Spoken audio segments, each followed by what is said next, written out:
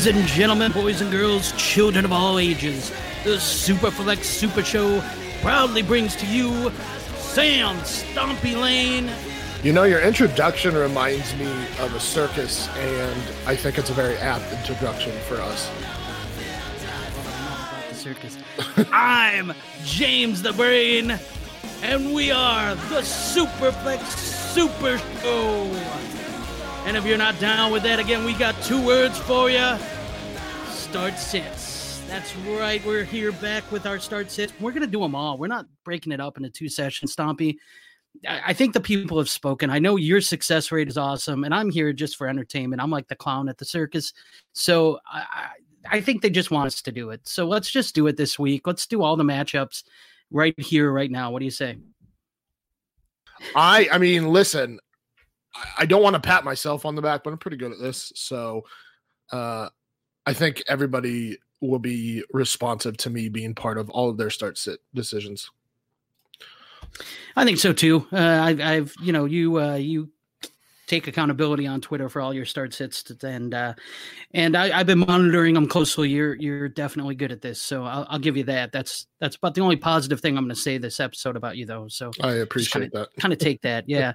So, all right. So before we get started, I do want to let our listeners know about another great podcast, and that is the Trade Addicts podcast. Look, every week, host Russ Fisher and Brian Haar examine news and action from the NFL and work it all into actionable dynasty trade advice.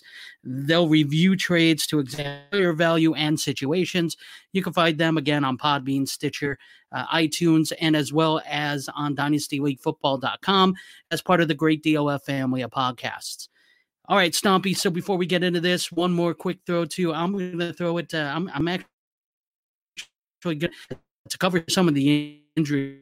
Please go ahead and go do that with Ethan right quick, okay?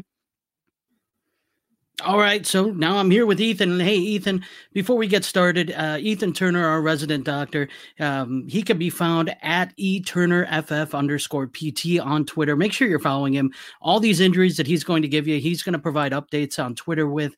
He's always very quick and knowledgeable on what's going on, and he'll be your guide to some of these injuries that we're going to discuss here that are prevalent to your fantasy team. So, Ethan, thanks again for doing this with us. And let's start with Jacoby Brissett. This is one for me I'm really interested in, right? Because this week the Colts are at home against the Miami Dolphins. I mean, there's some bye weeks here.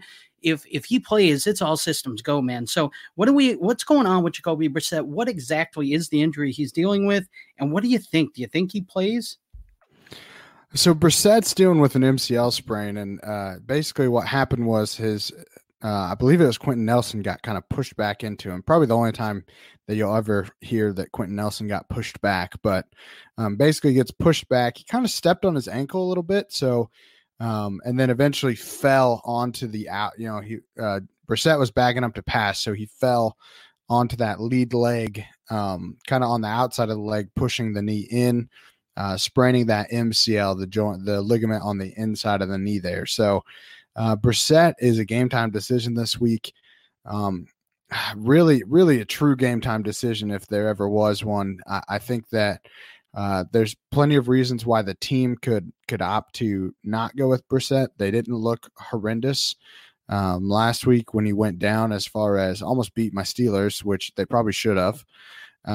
So playing against a pretty weak opponent in Miami, they might say that they can win that game without Brissett and choose to give him some rest, hoping for a playoff run. You know, surprising, I guess, that we're talking about the Colts sans Andrew Luck, which it's almost like we've forgotten that Andrew Luck was a thing as like just last year because of how well Brissett has played. But now they're dealing with Brissett's injury.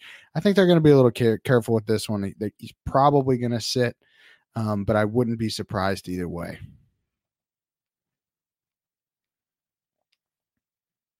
Sorry about that. Yeah, man, that's going to be one that we're going to have to monitor, and that's a later kickoff too. So that's going to be a tough one. If you're playing the waiting game, it sounds like maybe maybe your safer bet is to kind of pass at this point because a true game time decision, that's tough. But let's go on to Brissett's teammate, T.Y. Hilton.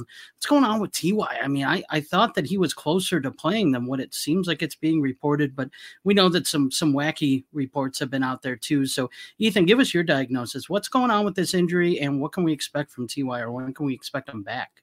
Hilton's injury is kind of an interesting one because, again, it happened pretty late in the week last week. I don't even know if we covered this on last week's episode just because we really hadn't heard much about it at that point. He's dealing with a calf strain. Obviously missed week 9 after being kind of downgraded late in the week with that calf strain. And now they're talking about this being a kind of a multi-week injury. We know that TY has a history of these soft tissue injuries, so this isn't super surprising, but they're talking around 3 to 4 weeks. I think it's probably going to be closer to 2 to 3, but still, I don't expect him to suit up in this game. Similar logic behind this one, what I was talking about with Brissett, in that I don't know if they need Hilton in this game to win. I think that they're going to rely on the running game to kind of carry him to the promised land. And Zach Pascal looks like he could be a guy that could have some pretty nice streaming option again this week. Yeah, we've seen Pascal work well with Brissett and last week with Hoyer as well. So definitely he seems like he's going to be part of the game plan moving forward.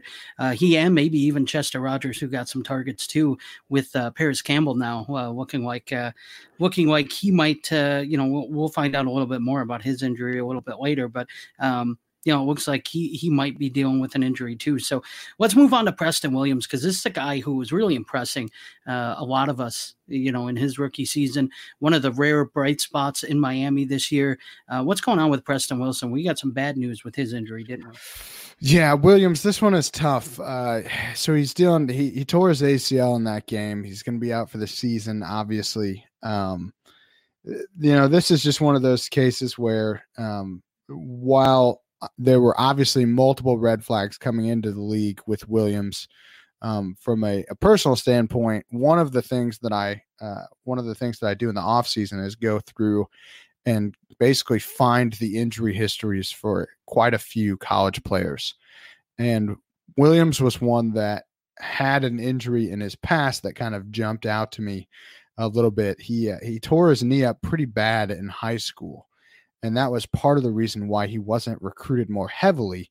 I think he ended up at Tennessee and then eventually transferred. But this was one of those things where his history may have preceded him a bit with this. And I always say that previous injury is our best indicator of future injury. I haven't been able to. They didn't report his high school injury if it was his right leg or left leg, so I can't say for sure if it's the same knee. However, it is kind of interesting that has now creeped up again. He was a high injury risk before, dating back to high school. So this is, while it is a bummer for a guy that really was breaking out, I think it just is, again, kind of points back to how important it is to know what these guys' history are. And there's a few other guys we'll talk about later, but that their injury histories are also playing a little bit of a role on how we can kind of pseudo predict the future. I won't say that I can predict the future, but I think that it's interesting how these things all kind of interconnect as these players get older. So obviously a big bummer for Williams. The Dolphins probably are happy that they don't have to worry about him winning them any more games, but still, you gotta feel for a young guy who just gets into the league, just gets a chance, that was really starting to break out. As far as a replacement for him for Miami, Devontae Parker looks like he could still have some value with Fitzpatrick as long as he's starting. Jakeem Grant is probably going to slide in. I don't know if he's going to have really any fantasy value. The running back is suspended now, so Mark Walton's suspended. So Kalen Ballage has stone hands, so I don't expect him to catch passes. So we'll see. Maybe Myles Gaskin, Patrick Light. I think his last name is pronounced Laird, but I don't know if I'm saying that correctly. Those guys could be seeing some targets as well. So it'd be kind of an interesting week for the Dolphins. Yeah, I really like the idea that we can kind of look back at previous injuries and injury history as potential indicators of what could be coming in the future. That's neat. I'd definitely like to hear more on that. I think our listeners would enjoy that too. So we'll have to find some time to kind of go into that, because I think that's something that we could all kind of learn a little bit from. So let's go on to the next player though. For now, we got Le'Veon Bell. His situation is interesting. We got a scare. He was going to get an MRI. What kind of came of that? What do we expect for Le'Veon Bell? Is it a serious injury or? Yeah, the MRI came back relatively clean. He's dealing with kind of a knee sprain. And then now I've heard some rumblings that maybe his ankle is bothering him too. This seems like pretty classic running back is just getting banged up from just heavy usage throughout the season. He did come back. He didn't practice on Wednesday. He did come back with a limited session on Thursday. So another game time decision, but I do think there's a pretty good chance that he ends up playing through this. But we'll have to see. Okay. All right. Well, that sounds kind of like a good thing. I mean, especially if he can play through it this week, playing the Giants. It's a pretty nice matchup for Le'Veon Bell. So if he can play through it, I think a lot of people would probably want to fire him up. So let's go to some of these other injuries that I know you've touched on previously, but let's kind of give an update on some of these. So the Arizona running back situation is interesting. Kenyon Drake got the start on Thursday Night Football against San Francisco last week, and he looked pretty good. He really did. But now what do we expect moving forward with David Johnson and Chase Edmonds? I mean, both these guys have been hurt, and both these guys, I guess I don't know what to expect moving forward when they're going to be back. What do you think? So Johnson of the two is probably more likely to return as soon as this week. He's been dealing with an ankle sprain, tentatively expecting him to play this week as long as he doesn't have any setbacks on Friday or Saturday.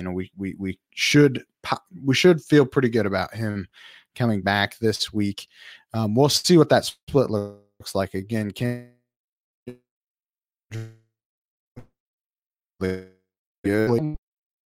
catch passes.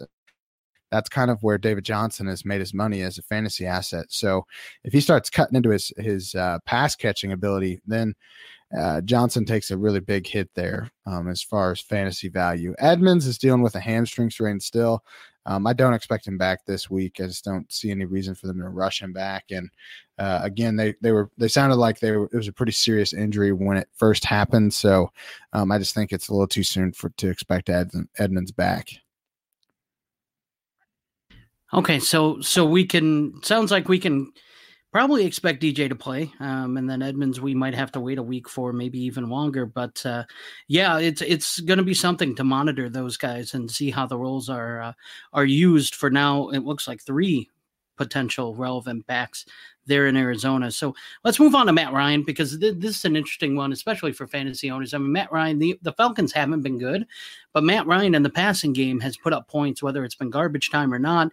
So Matt Ryan's a guy that people have been leaning on. Can we expect him to be available this week? So Ryan is dealing with an ankle sprain that actually caused him to miss a game there. Obviously, coming off the bye, he should hopefully be healed up at this point. He is practicing. He was limited on Wednesday and Thursday, so they're expecting him to play, but I'd still kind of be cautious with it. This Saints defense is looking really good right now, and they're looking to kind of pressure him. And if he's not 100%, which I don't expect him to be, he's not super mobile as it is.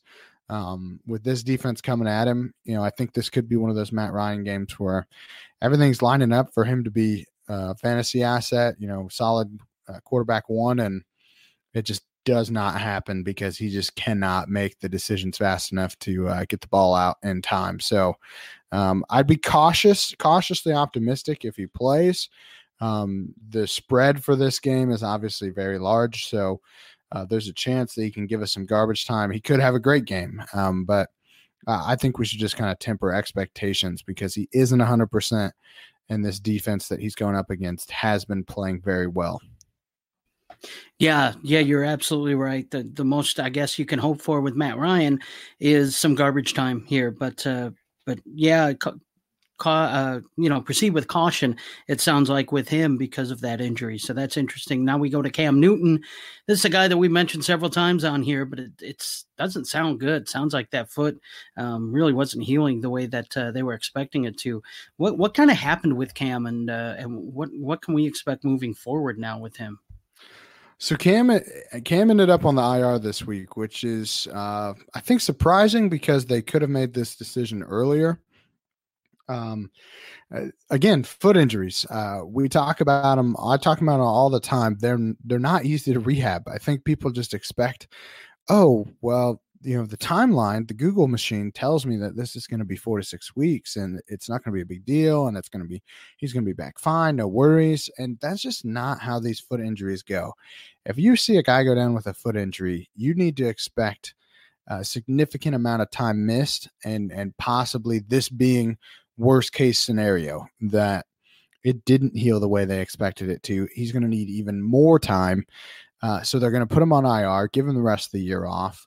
Hopefully they're playing well without him. So I'm sure that the team expects them to at least be competitive, maybe try to get in a sneak into the playoffs there. And, with Christian McCaffrey running the ball, you've always got a chance to be in those games. So a bummer if you had Cam Newton, but I think for his foot and for his career long-term, this is probably a good thing, even if it is kind of a bummer from a fantasy perspective.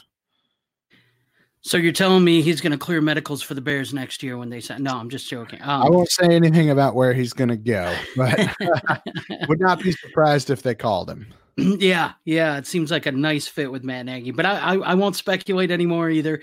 Let's go to another foot injury. Like you said, with foot injuries, well, this I believe was an ankle injury, but AJ Green, we get so close to this guy coming back, and now it seems like he's taken a step back. If he can take a step, I don't know. Tell me what's going on with AJ Green here, Ethan. Yeah, back to the foot and ankle here. So he's been dealing with this ankle injury that he had in the preseason. This has been one of those that I feel like we talk about every week. And sadly, I thought we were on the path to him returning. Everything was looking good for him returning. And then this week it comes out that on Monday he tried to practice in full, had a lot of swelling in the ankle.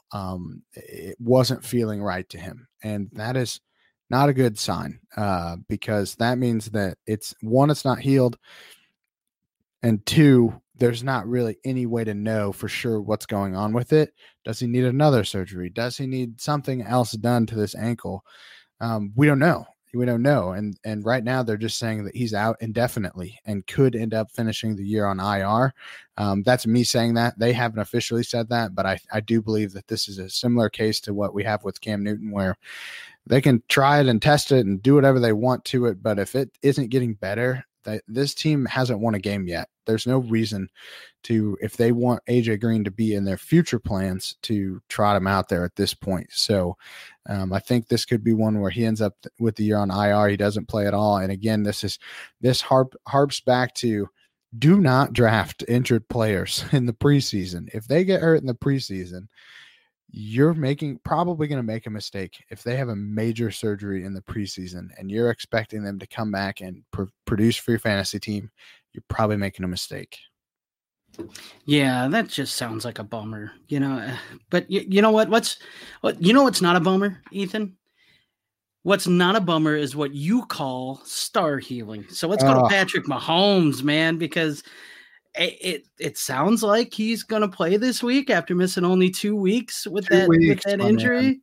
2 weeks. This is ridiculous. Star healing 101 right here by Pat Mahomes. You got to love it. Obviously missing 2 weeks, and he was ready to play last week. You could just tell he wanted to get in there. But so far he has been practicing in full this week. I don't see any reason, unless the team just wants to be extra super cautious with him, that he shouldn't return on Sunday. And this is one where I'm excited, just as excited as anyone else. I don't even have Pat Mahomes in any of my fantasy leagues. I just like watching the dude throw football. So this is best case scenario, 3 weeks. That risk of re-injury is still there. Let's not forget that re-injury risk is is still pretty high. So that we have to be cautious on our optimism just a little bit. And I do think at some point we might hear this offseason that Mahomes gets surgery to address that. But at this stage, he's going to put a brace on. He's going to start slinging the football. And that team's looked good without him. They're going to look even better with him. So, again, this is good for football, good for fantasy, and hopefully everything goes smoothly for the rest of the year and he doesn't have any more issues with it. Yeah, I'm keeping my fingers crossed. My favorite player to watch as far as fantasy goes, as far as football goes, he's so fun. So let's move on from him to a couple of guys, both receivers, both dealing with some head injuries here, and that's Brandon Cooks and Sterling Shepard. I really like both of these guys. These are probably two of my top 10 favorite players in fantasy. So it's tough that they're both kind of out and dealing with some stuff. What can we expect with these guys? Are they going to heal up, or are we going to see them at all this year? What? This is tough, and I think this is what I was talking about earlier when we were going to have to harp back to history. And both Cooks and Shepard came into this season with a long history of concussions. We know for sure that they at least both had 3 on record coming into the year. Both similar situations. That's why I put them together. Concussion, they leave, they come back in a week or 2, depending on which one we're talking about, get a second concussion. And 2 concussions within the span of a month is no bueno. It is not good. Both of these guys have sought a specialist in Pittsburgh. I do not know if it was the same specialist. I know someone's going to ask or be thinking that. I don't know if it was the same specialist, but they both saw basically a neurologist in Pittsburgh, and they're both looking for basically what the plan is going forward, what they can do, how they can protect themselves. There is some rumblings that the Sterling Shepard situation has gotten to very serious levels. We're talking IR. We're talking some of his teammates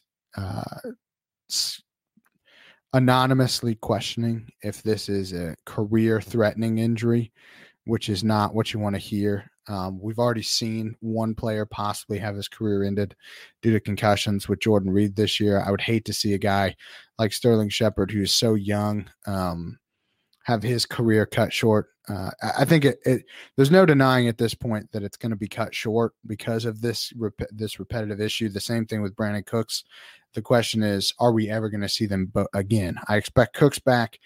The jury is still out on Shepard. He has had these symptoms for a while now. So this is scary. I mean, these are young guys, and really they're kids. I mean, both of these guys they have so much life left to live, and it's just a shame that they could be what they're going through right now could affect them for the rest of their lives. And I think that's a bummer for me, just to talk about it, because concussions are serious, dude. I'm telling you, concussions are serious. And we are finding out every day more and more that concussions are serious. And again, I'm just speculating. I'm just reporting what is already out there.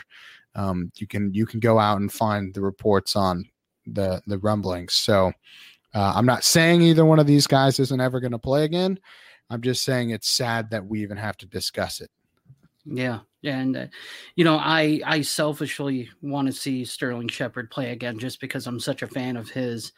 However, I think the more important thing is that he makes the best decision for his long-term health. And that sounds like that's going to be a conversation he's going to have to sit down and really think about and have with the people that he cares about. So that could be interesting if it gets to that point. You just hope that a guy makes the best decision that he can for himself. So while that's, again, man, that's a bummer. And like you said, concussions, I think we always knew they were serious, but now we're getting to know how serious they are. And this is, multiple concussions is something that, we're now opening our eyes to and kind of the effects it can have on your long-term health. So that's again, it's rough, and we'll just kind of, hope for the best when it comes to these two guys and hope they make the best decisions for their future. Next, let's go to Alvin Kamara. And this is a guy who, honestly, Ethan, I just traded for this guy in a league, one of my top priority leagues, one of the leagues I really want to win. And I'm relying on him pretty heavily here. So tell me that this injury isn't too bad. Yeah.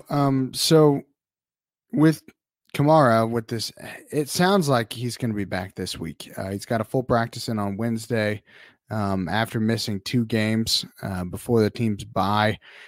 Everything is pointing towards him returning. Now, the question is Latavius Murray going to play a significant role? And I think that he played well enough in Kamara's absence to justify a larger split. What does that split look like? I don't know. Again, Kamara's dealing with these injuries similar to Lev Bell.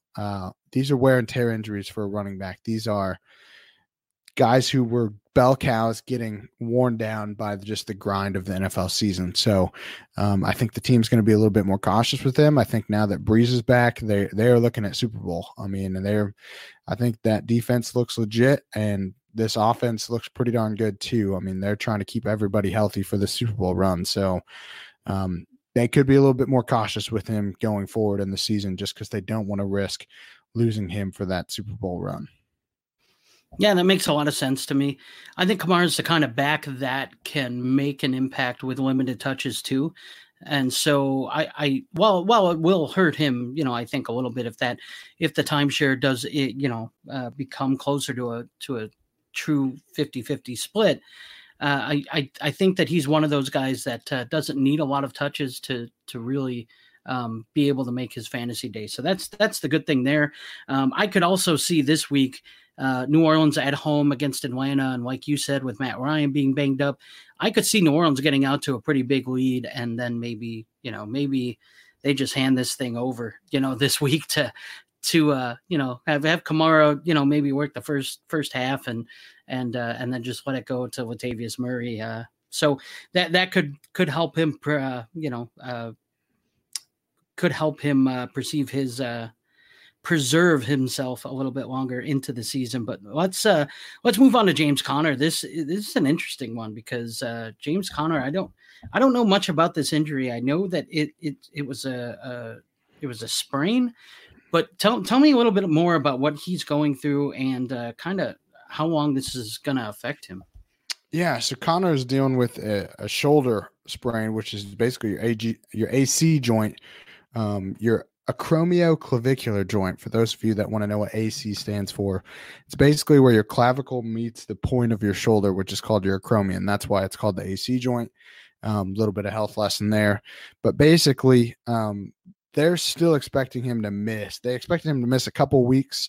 They're not expecting him to play this week. He obviously didn't play last week, but he has returned to practice. So everything's pointing toward next week being a good return point for Connor. Based on what we saw with Jalen Samuels, man, that is a guy that is fun to have in a PPR league. Let me tell you that. He was just an absolute PPR vacuum last week, and I think we can expect to see a lot of the same.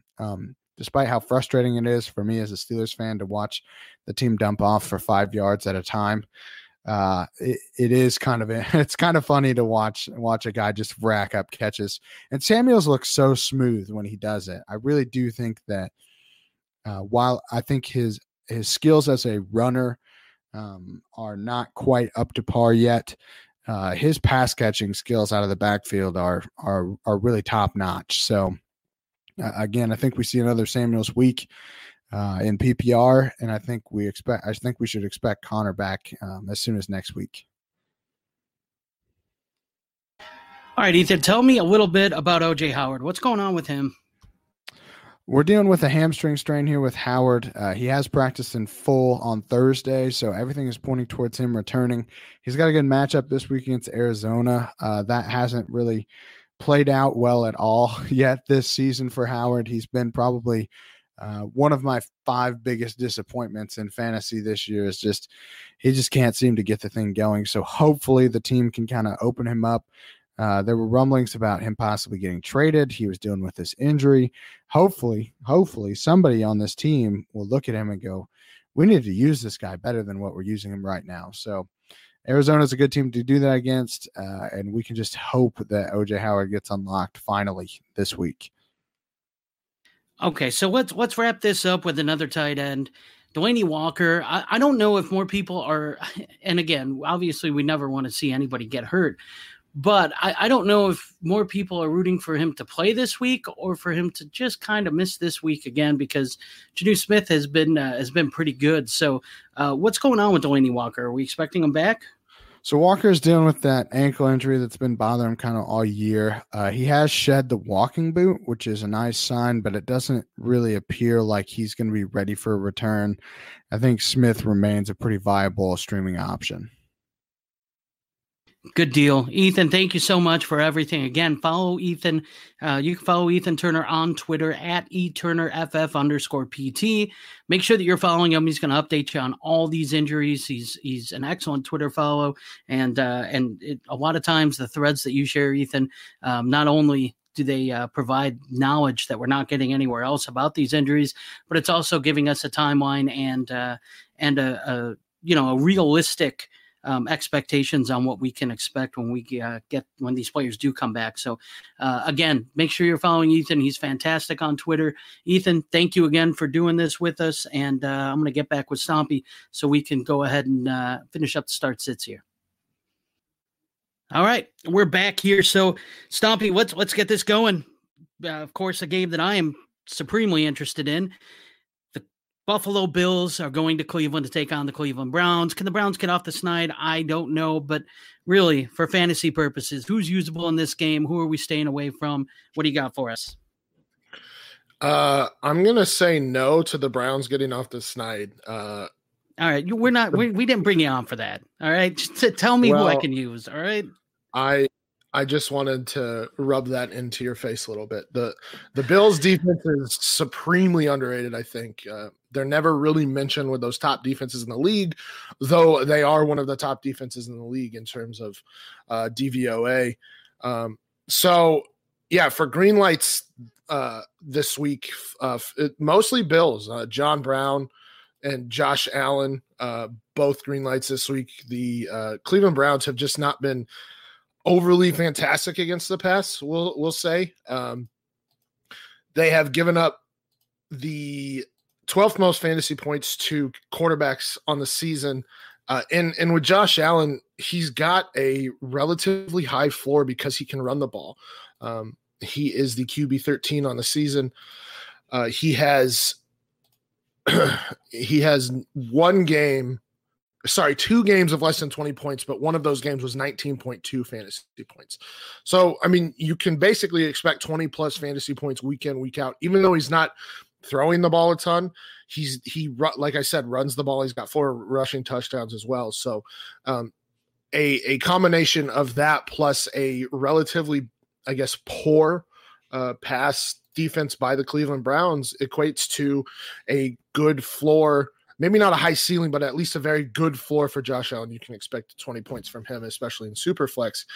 John Brown, as I mentioned, the Browns, though they have names in their secondary, at least at the cornerback positions, Denzel Ward and Greedy Williams, have not been overly fantastic against wide receivers this season.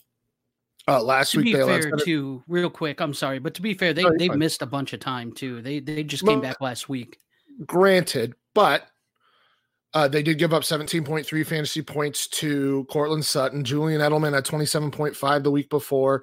3 Seattle Seahawks had double-digit fantasy points the week before. So they do give up fantasy points. Now, they don't give up a tremendous amount of fantasy points, but John Brown being the wide receiver one there, and him getting consistent targets week in, week out.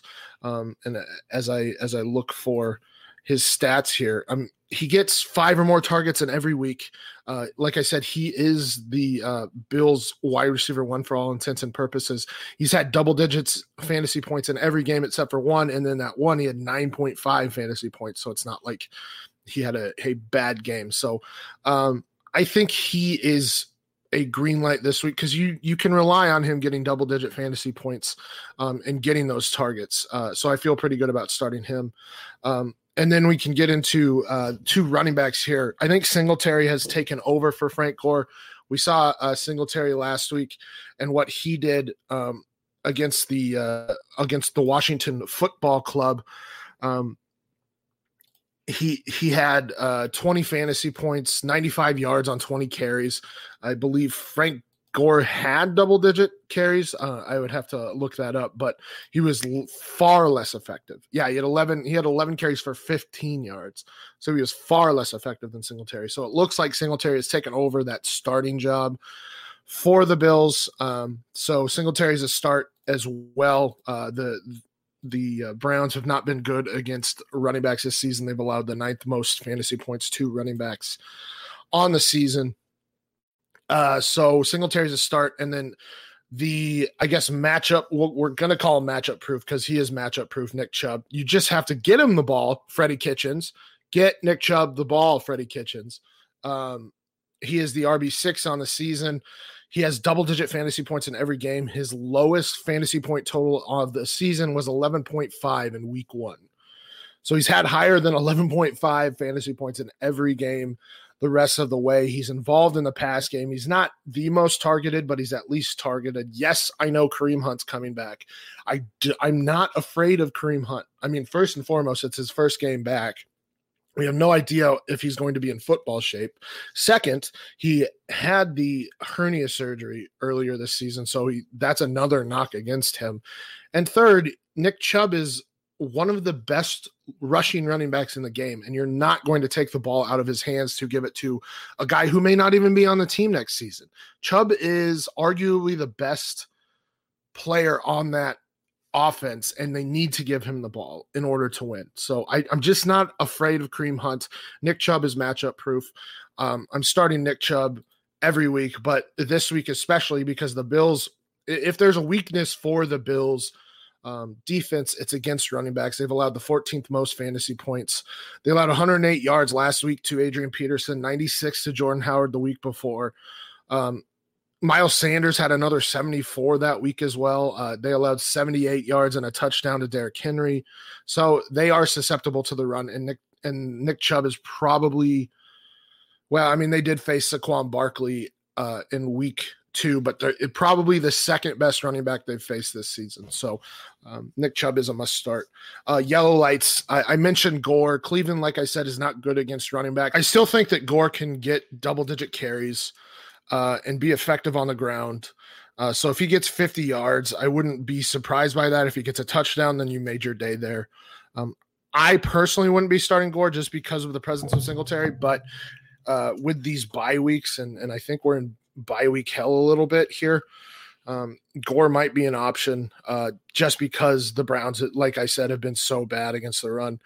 On to Beasley. Beasley has not been the most involved, I suppose, in terms of the passing game, or as much as we would like. He only had 2 targets last week.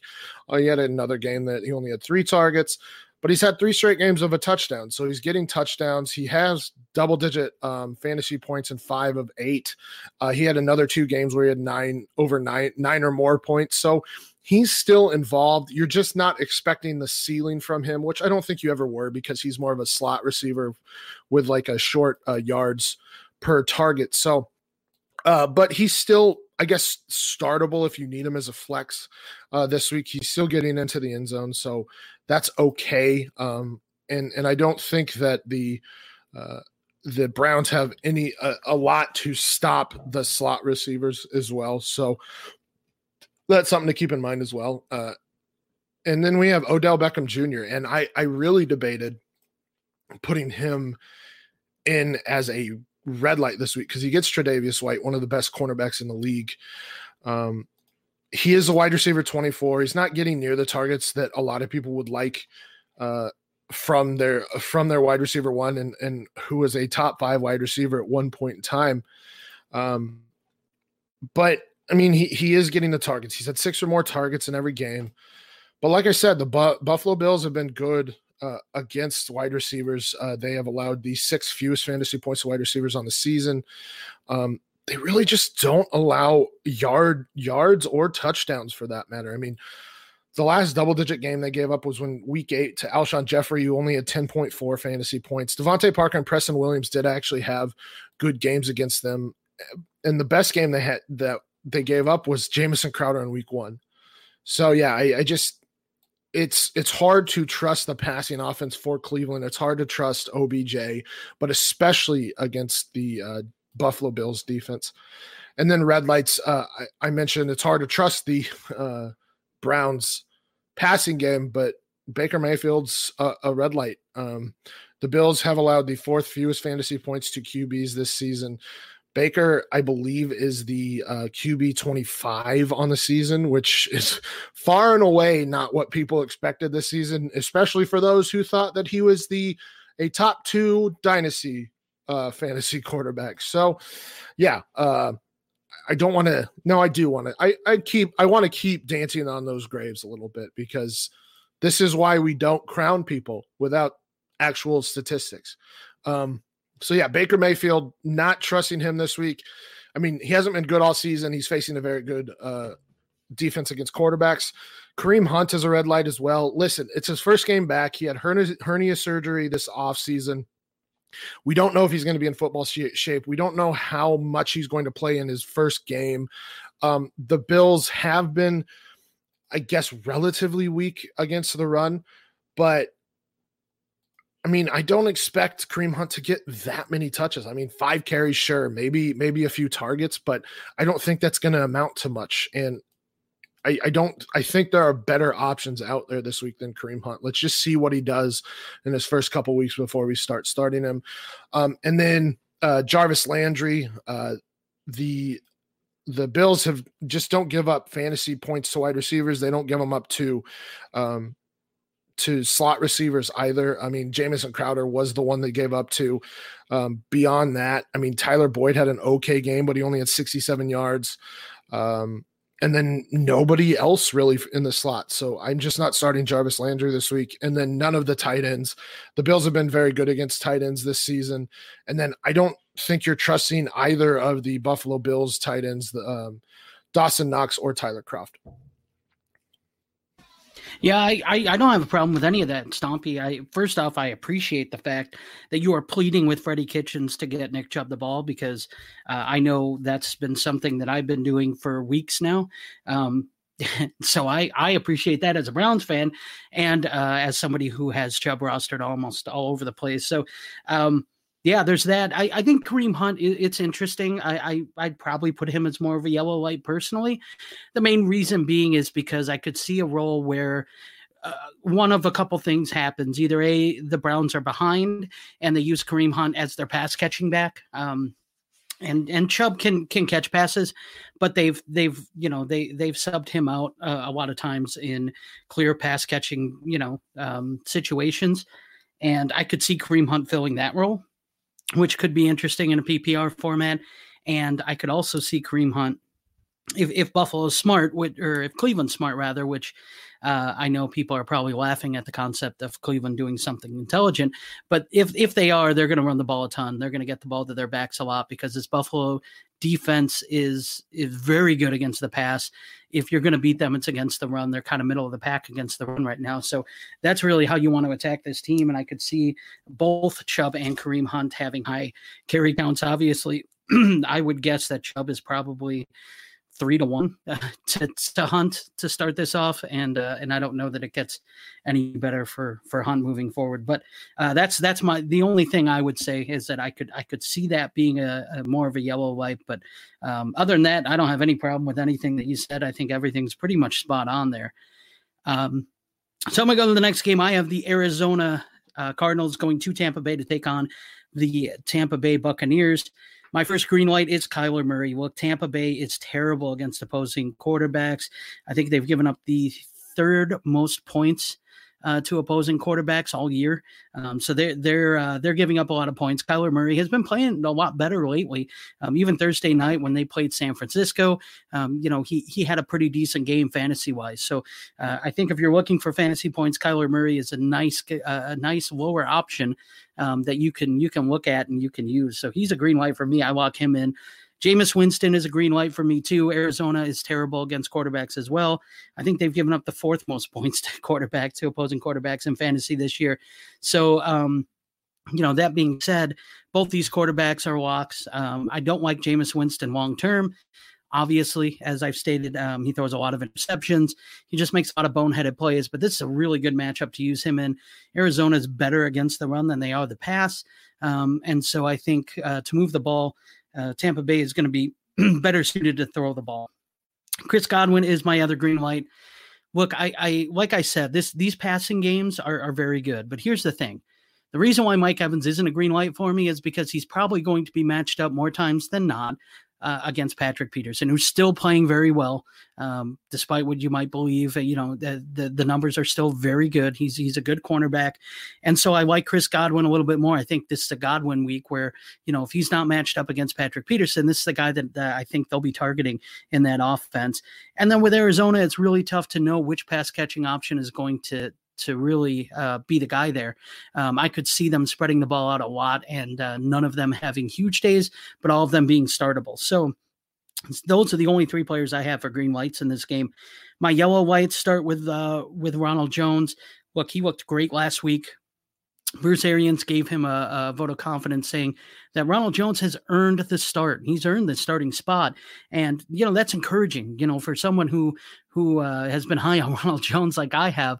There was some bleak times there, especially last year. This year, it's starting to look like he finally has pulled away from Peyton Barber. And so I'm interested to see what he can do. This isn't a great matchup, though, against running backs. So he's going to have to make his hay pretty much catching the ball out of the backfield and hopefully as a change of pace type thing. For the passing game. So I don't love Ronald Jones, but he's getting opportunity. I think the opportunity is going to be there. So you got to play him. David Johnson's an interesting one. It sounds like he's going to play. If he plays, it's really hard to bench him just because, you've invested so much in a guy like that. We saw Kenyon Drake have success last week in a tough matchup against San Francisco.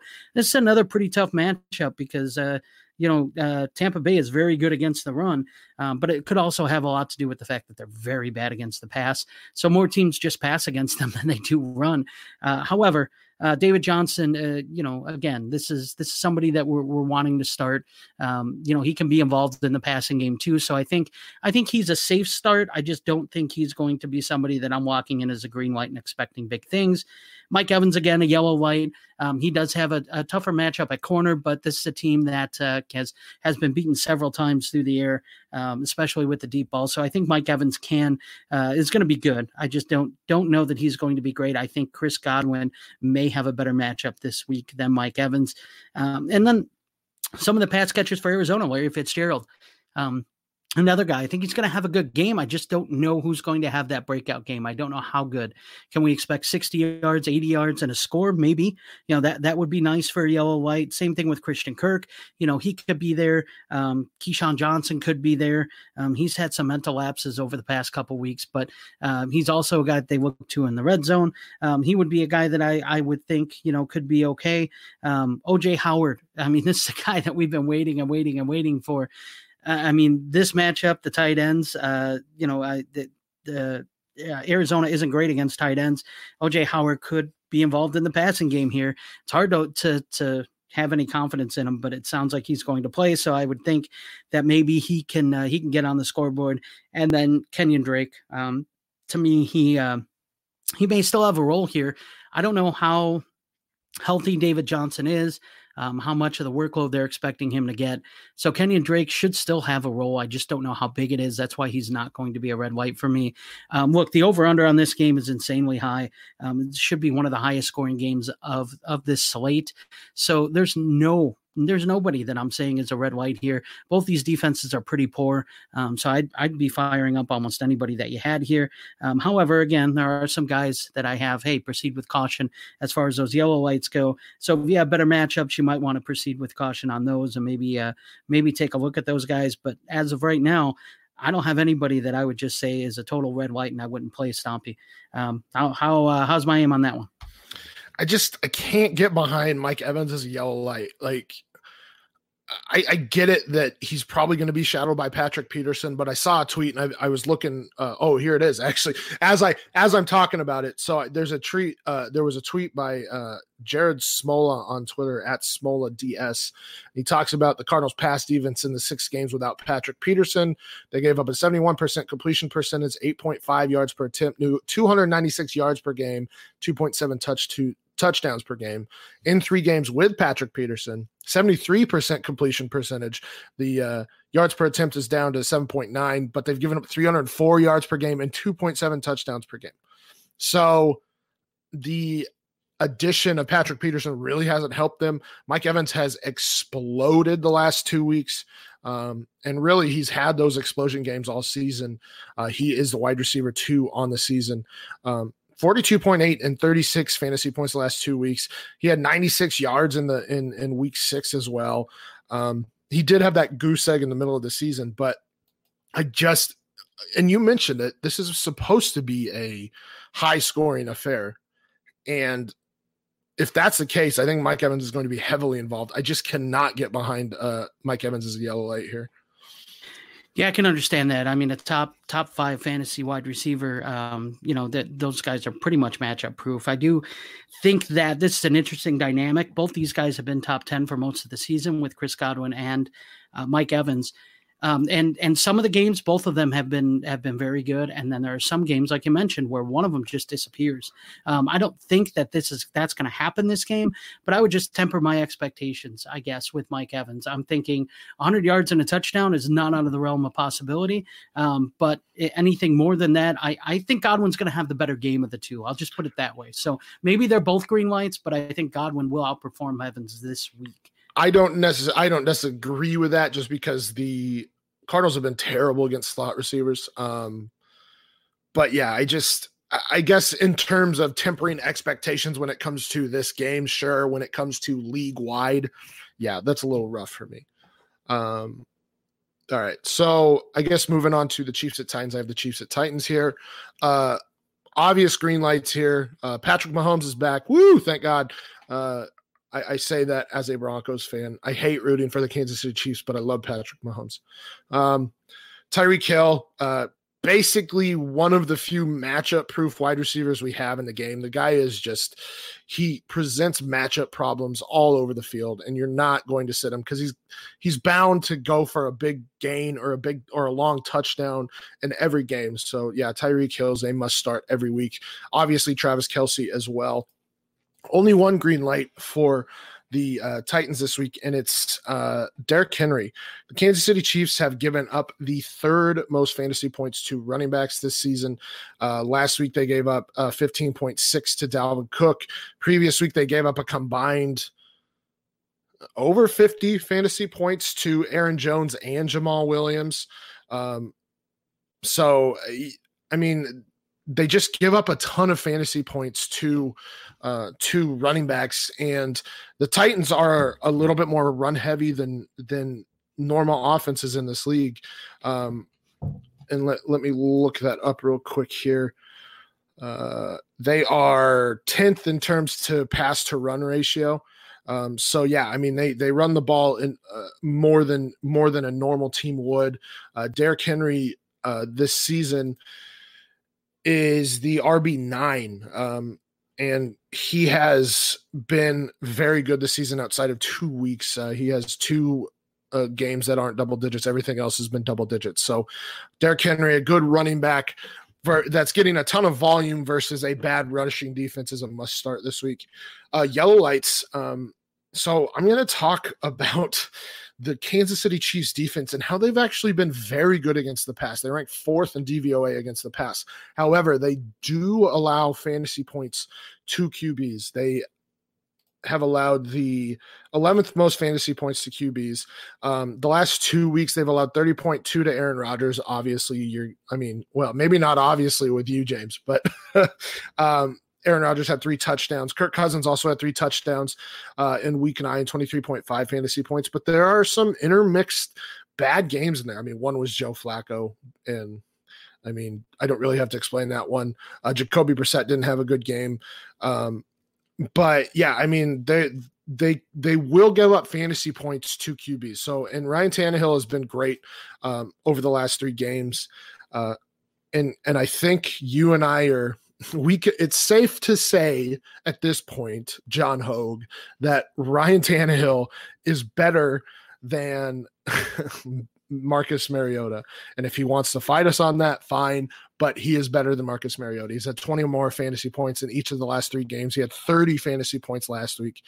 And they're going to have to throw to try and keep up with Patrick Mahomes and the Kansas City Chiefs. So Ryan Tannehill is not a bad start this week in terms of 1 QB, and definitely not in terms of SuperFlex. Here's where this gets a little dicey. I put Damian Williams as a yellow light here, but it's best guess who's actually going to do it for the Kansas City Chiefs backfield.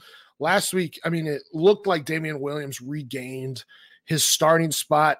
He played in 43% or 72% of the snaps to LaShawn McCoy's 6. Even Darrell Williams, or is it Darrell or Darrell Williams, James? I've been saying Darrell, so whatever. It all amounts to the same. Darrell Williams had 11 snaps to LaShawn McCoy's 6. So it looks like Damian Williams has taken back his starting spot for Kansas City, but that could very easily change. We don't know what Andy Reid is thinking week in and week out. But Damian Williams had that long touchdown last week. So we'll see what happens, but he's a yellow light for me this week, especially if he's more involved in the pass game with Patrick Mahomes back. Sammy Watkins, also a yellow light. He is the wide receiver 2 there, pass catcher 3 probably behind Kelsey. The Titans have actually been, they've been good. I mean, I guess that's the strength of their defenses against the pass. They've been good against wide receivers. They've allowed the 10th fewest fantasy points to wide receivers. But I think there's going to be enough volume, and Patrick Mahomes is just so good that I think Sammy Watkins should give you a decent day now that he's healthy. And then my other yellow light, and the only one the second one for the Titans is Jonnu Smith. Delaney Walker did not practice, or has not practiced this week again. Jonnu Smith has been fairly involved in this offense with Ryan Tannehill and Delaney Walker out.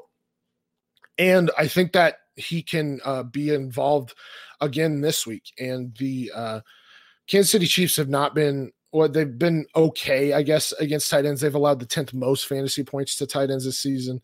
Last week, they allowed a touchdown to Kyle Rudolph. They did allow 33 yards to Irv Smith as well. Darren Fells had a good game against them. TJ Hawkinson had an okay game. Darren Waller had a good game. So Jonnu Smith, because he's been involved, I think you have to temper your expectations, but I think he could probably get into the end zone and make your day at tight end there. And then my red lights, I mean, one of these 2 wide receivers, A.J. Brown or Corey Davis, could be a yellow light this week, just because I do think that Tennessee is going to have to throw. But I did talk about Kansas City being very good against the pass, and that really equates more to very good against wide receivers.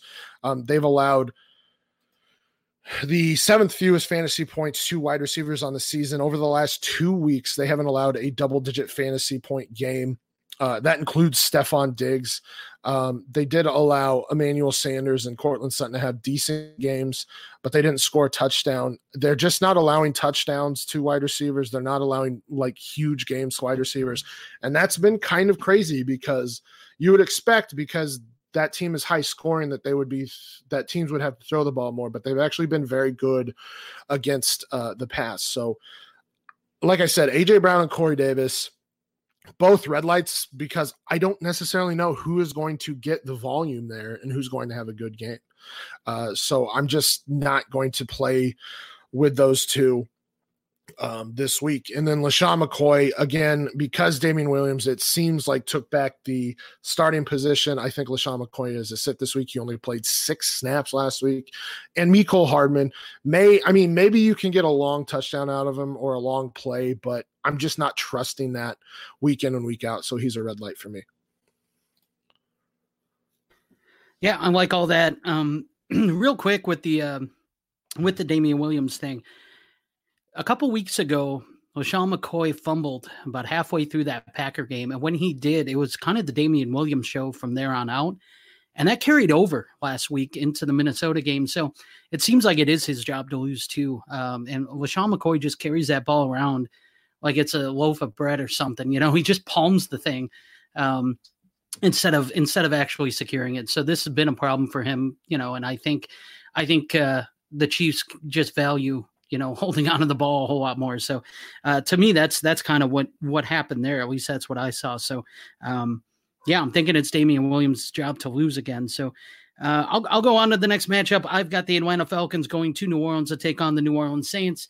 I've only got 2 green lights in this one. And that's Drew Brees and Michael Thomas. And look, the Atlanta defense is terrible. They are terrible against everything and anyone.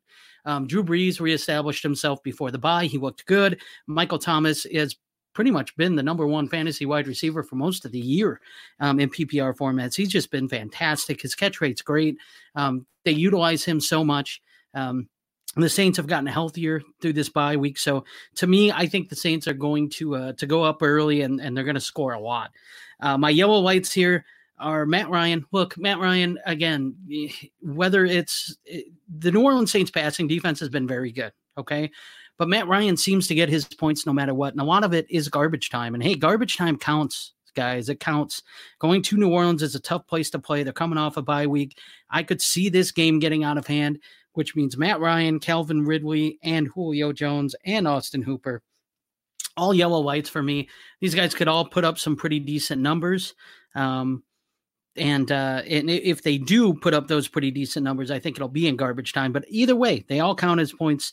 They all count as the same. So to me, Jared Cook is another guy who's a yellow light. Look, there are other guys. Looks like Traquan Smith is healthy. He's practicing. He's another yellow light for me. And then the running backs for the Saints. And this is an interesting situation. Latavius Murray's a yellow light, and so is Alvin Kamara. And I love the matchup for Kamara.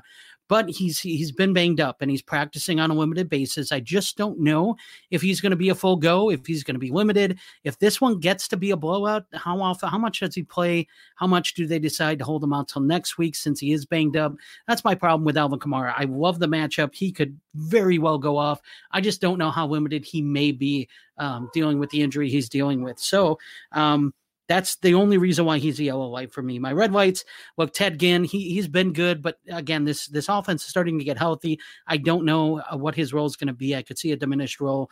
Devontae Freeman, Ito Smith, Brian Hill, which any of those running backs, I can see the running game getting thrown to the curb pretty early in this one. If the Saints do go up like I expect them to and score early and often, I could see the running backs' roles being diminished a little bit. So to me, those are guys that I would keep on my bench, and none of them have been fantastic. I mean, Devontae Freeman's had his moments, but none of those guys have really been great to the point where you're looking to start them every single week anyways. So I don't think that's a stretch there to say that those guys might not be startable in a tough matchup in New Orleans. So what do you think, Stomp? It's very hard for me not to yell at you about Alvin Kamara. I find your lack of faith disturbing. Look, I will have Kamara. And if I knew that he was even 80%, I'd be good. But, man, I'm practicing on a limited basis. They're coming off a bye week. I believe he is active. I believe he practiced full participant today. So if he did, then that would change things. If I know that he's going to be full go, man, I would definitely have him as a green light, no doubt. As a matter of fact, I'm using him in multiple places, so I really hope he's a green light, and I hope he's full go. So, I as of right now, just with the information that I have, I'm just a little concerned that New Orleans is going to go up 21 or 28 and say, you know what, let's play Latavius a little bit more here and just kind of give Alvin a break this week, or give him a lighter workload until next week. But we'll see. Again, I hope I'm wrong, and I hope you're right. I hope he ends up being that green light that you expect him to. Listen, Alvin Kamara is always a green light when he plays. You shut your mouth when you're talking to me. Okay, that's my little anger spiel. Sorry. That was absolutely uncalled for. It was very called for. All right, Stompy. So you got the next game. You have a barn burner, man. This is the one everyone's going to be watching. The Giants Honestly, it actually might be the most watched because it is the two New Jersey teams.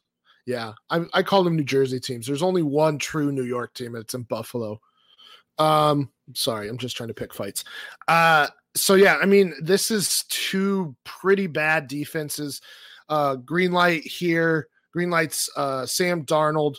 The Giants have given up the ninth most points to QBs this season.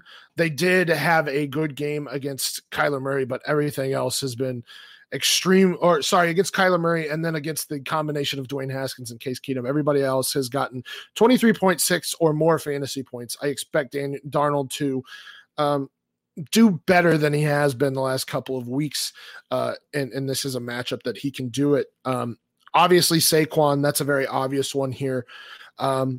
Robbie Anderson, I don't really know what to make of this wide receiver core because Jamison Crowder had a monster game last week, and I thought it was supposed to be a Robbie Anderson week. I mean, it's not.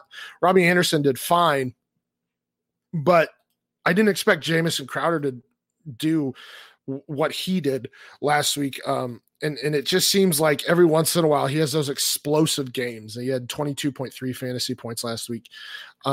So I think all three of the wide receivers for the Jets are startable. I just think this is a Robbie Anderson week. We'll see if I'm correct about that call, but I think you'll be fine starting all three of those wide receivers. And then the other one, Golden Tate. I mean, Sterling Shepard's out again. Evan Ingram's out this week at least. And since he's come back, Golden Tate has been extremely reliable for Daniel Jones. He has double-digit fantasy points in every week except for the first week. So, yeah, I mean, I think he's a must start this week. The Jets have been bad against wide receivers. They've given up the sixth most fantasy points to wide receivers this season. They've been okay against the slot receivers, but Golden Tate's just going to get enough volume that I don't think it really matters, and he's a must start this week. Yellow lights. Lev Bell should be a green light this week, but that knee has me worried. His performance against Miami has me worried. I think he will be fine. He got enough volume through the air last week to be a top 12 running back, but he just wasn't efficient with it. And so that's why he's a yellow light. I don't know about his ceiling, but he has a good floor because he's basically the only running back that's getting any touches in that backfield.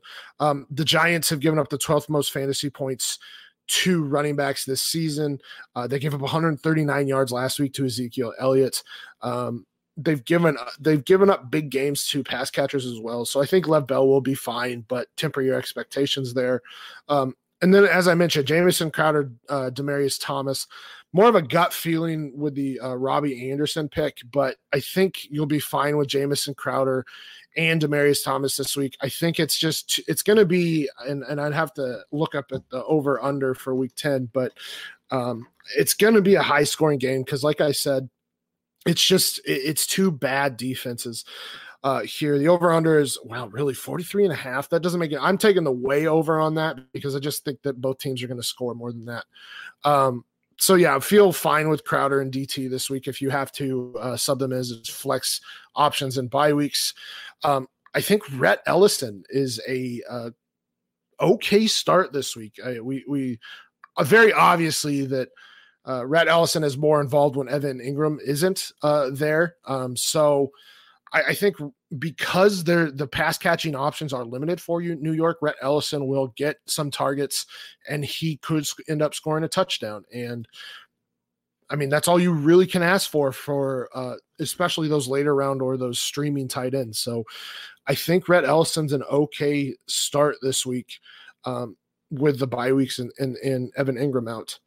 And then yellow light Daniel Jones, that might be blasphemous to you, James, but the Jets have been okay against quarterbacks. They've given up the 15th most fantasy points to quarterbacks.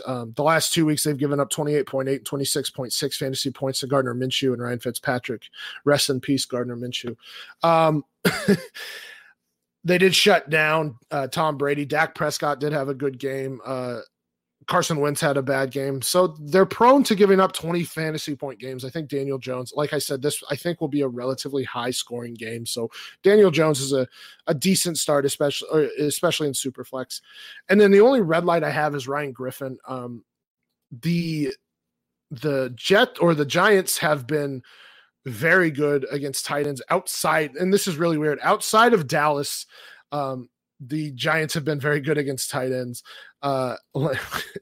It's kind of weird because last week I had Jason Witten as a sit and Blake Jarwin.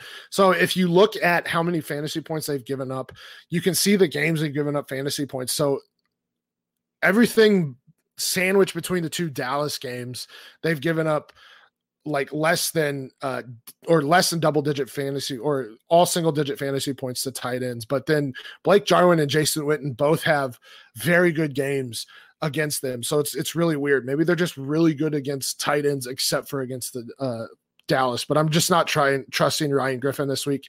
And then we might see, and I just forgot his name. Who's their other tight end, James? Christopher Herndon back? Yeah, we might see Chris Herndon, but I'm still not trusting him this week.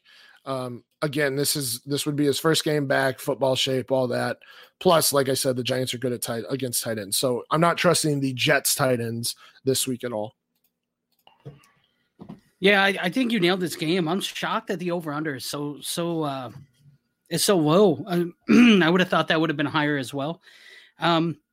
Daniel Jones going through some growing pains, and this happens to rookie quarterbacks. I mean, he shows the potential, he shows the promise, and that's the good thing. But I mean, there are some errors, there are some mistakes that are showing up now, and this is going to happen. This happens to almost everybody their rookie year. I mean, you look at even going back in history, guys like Troy Aikman, who went winless his rookie year.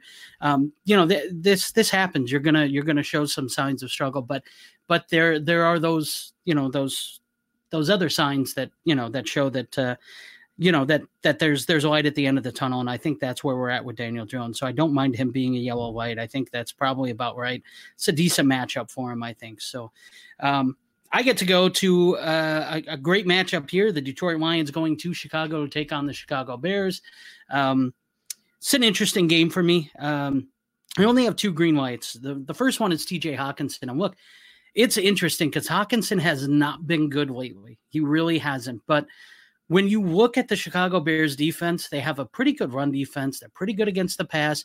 But really where they struggle is covering opposing tight ends.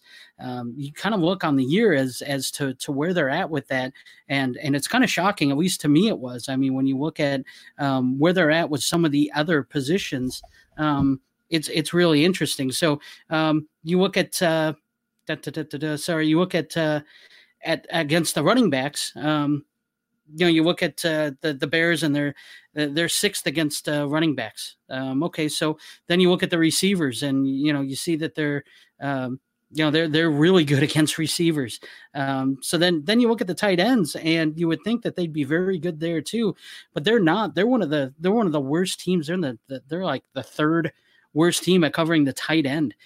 So it's really interesting. It just kind of stands out that way that they have given up some points to tight end. So TJ Hawkinson's a guy that I'd look to start here. David Montgomery is another guy. David Montgomery is really the way you beat Detroit is on the ground, and David Montgomery can exploit that, I think, this week. So David Montgomery is a guy who I like an awful lot. The Bears are interesting because they don't love to run the ball, but it does seem like that would be the way to do it. So if Matt Nagy can swallow his pride and actually hand the ball off, instead of trying to have Mitchell Trubisky throw the ball 45 times. They might actually find some success there, especially if they bring back the I form that actually worked a couple weeks ago. My yellow lights, Matthew Stafford. Look, Matthew Stafford's been good all year. This is a tough Bears defense to pass the ball against, though. They can't be had, especially later in the game. A lot of times with that offense going 3 and out as much as they have, the defense starts to get tired later in the game, and that's when they can be had. Also turnovers, you get some short fields and you can score. So Matthew Stafford may get a touchdown or two here. So I think he's a yellow light. I wouldn't expect big things, but I also wouldn't go out of my way to bench the guy. Especially, when you look at the reputation the Bears defense has, it's there are some points that can be scored. Let's put it that way. Kenny Golladay, Marvin Jones, also the same. I have them as yellow lights. Both those guys have been pretty good all year. Kenny Galladay's been great this year. Marvin Jones has shown flashes. He's had games where he's been great too. That's kind of where we're at with that. I mean, I think they're yellow lights. I don't expect them to light up the night sky here with passing, because again, the Bears defense is good. It's just it's not great like it once was, and that's, I think, mainly because of the offense. Mitchell Trubisky is a yellow light. That's right. I'm not putting him as a red light. Now, I know Stompy's going to yell at me, and I'm okay with that. Look, Detroit is terrible against opposing quarterbacks. I know it's tough to pull the trigger on Mitchell Trubisky, but look, we have bye weeks this week. If you're in a SuperFlex league, there's like 24 quarterbacks that have to start. Maybe he's the 24th or the 23rd, but he's on that list. He should probably be somewhere in a starting lineup in a 2 QB or a SuperFlex league. That's all I'm saying.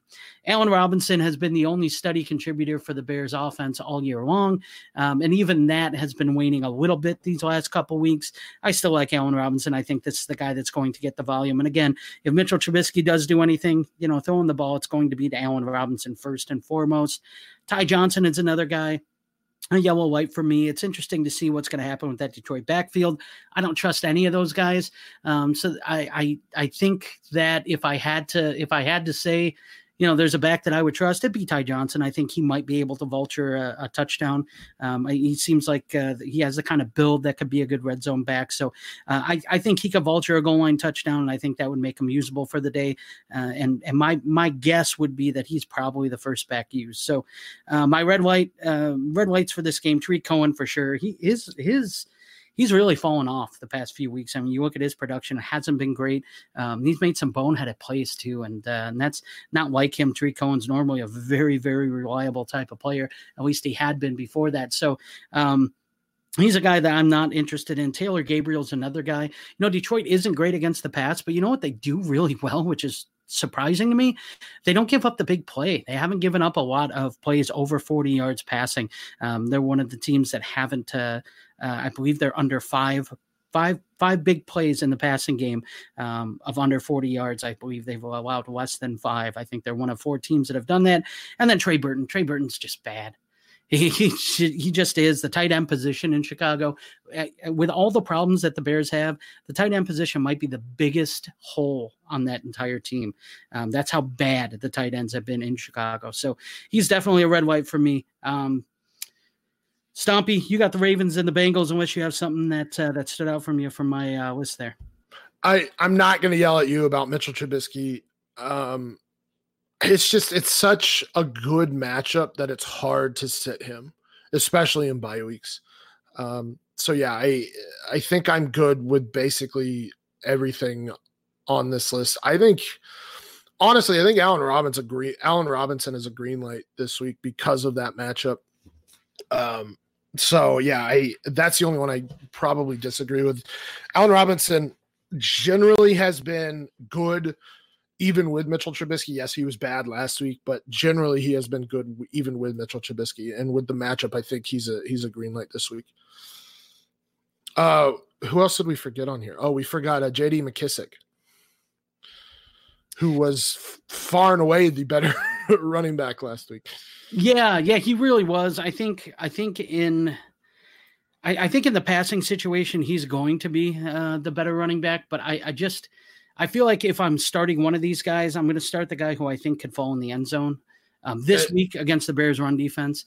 Okay. But that run defense has been susceptible over the past couple weeks. So one of those running backs is going to be usable. It'll be interesting to find out which one this week. It'll be McKissick. You think so? Okay. Ty Johnson's been terrible. No, I know so, James. I'm better at this than you. Okay. Well, Ty Johnson it is. Did you say Ty? Okay. I'm just messing with you. No, let's get to the Ravens and the Bengals. Cincinnati. I'm so depressed when I look at this team. The one good thing about this team was AJ Green was going to come back, and now it looks like AJ Green's not going to come back. So now I don't want anything to do with this team. So week 16, it's going to be battle for the number one pick. I think it's Miami. I believe Cincinnati at Miami. Anyway, only 2 green lights in this game, really. Lamar, obviously, and then Mark Ingram. I mean, I don't really have to explain why Lamar Jackson's a green light. I mean, he's a green light every week. He's a matchup-proof quarterback, as we saw against New England.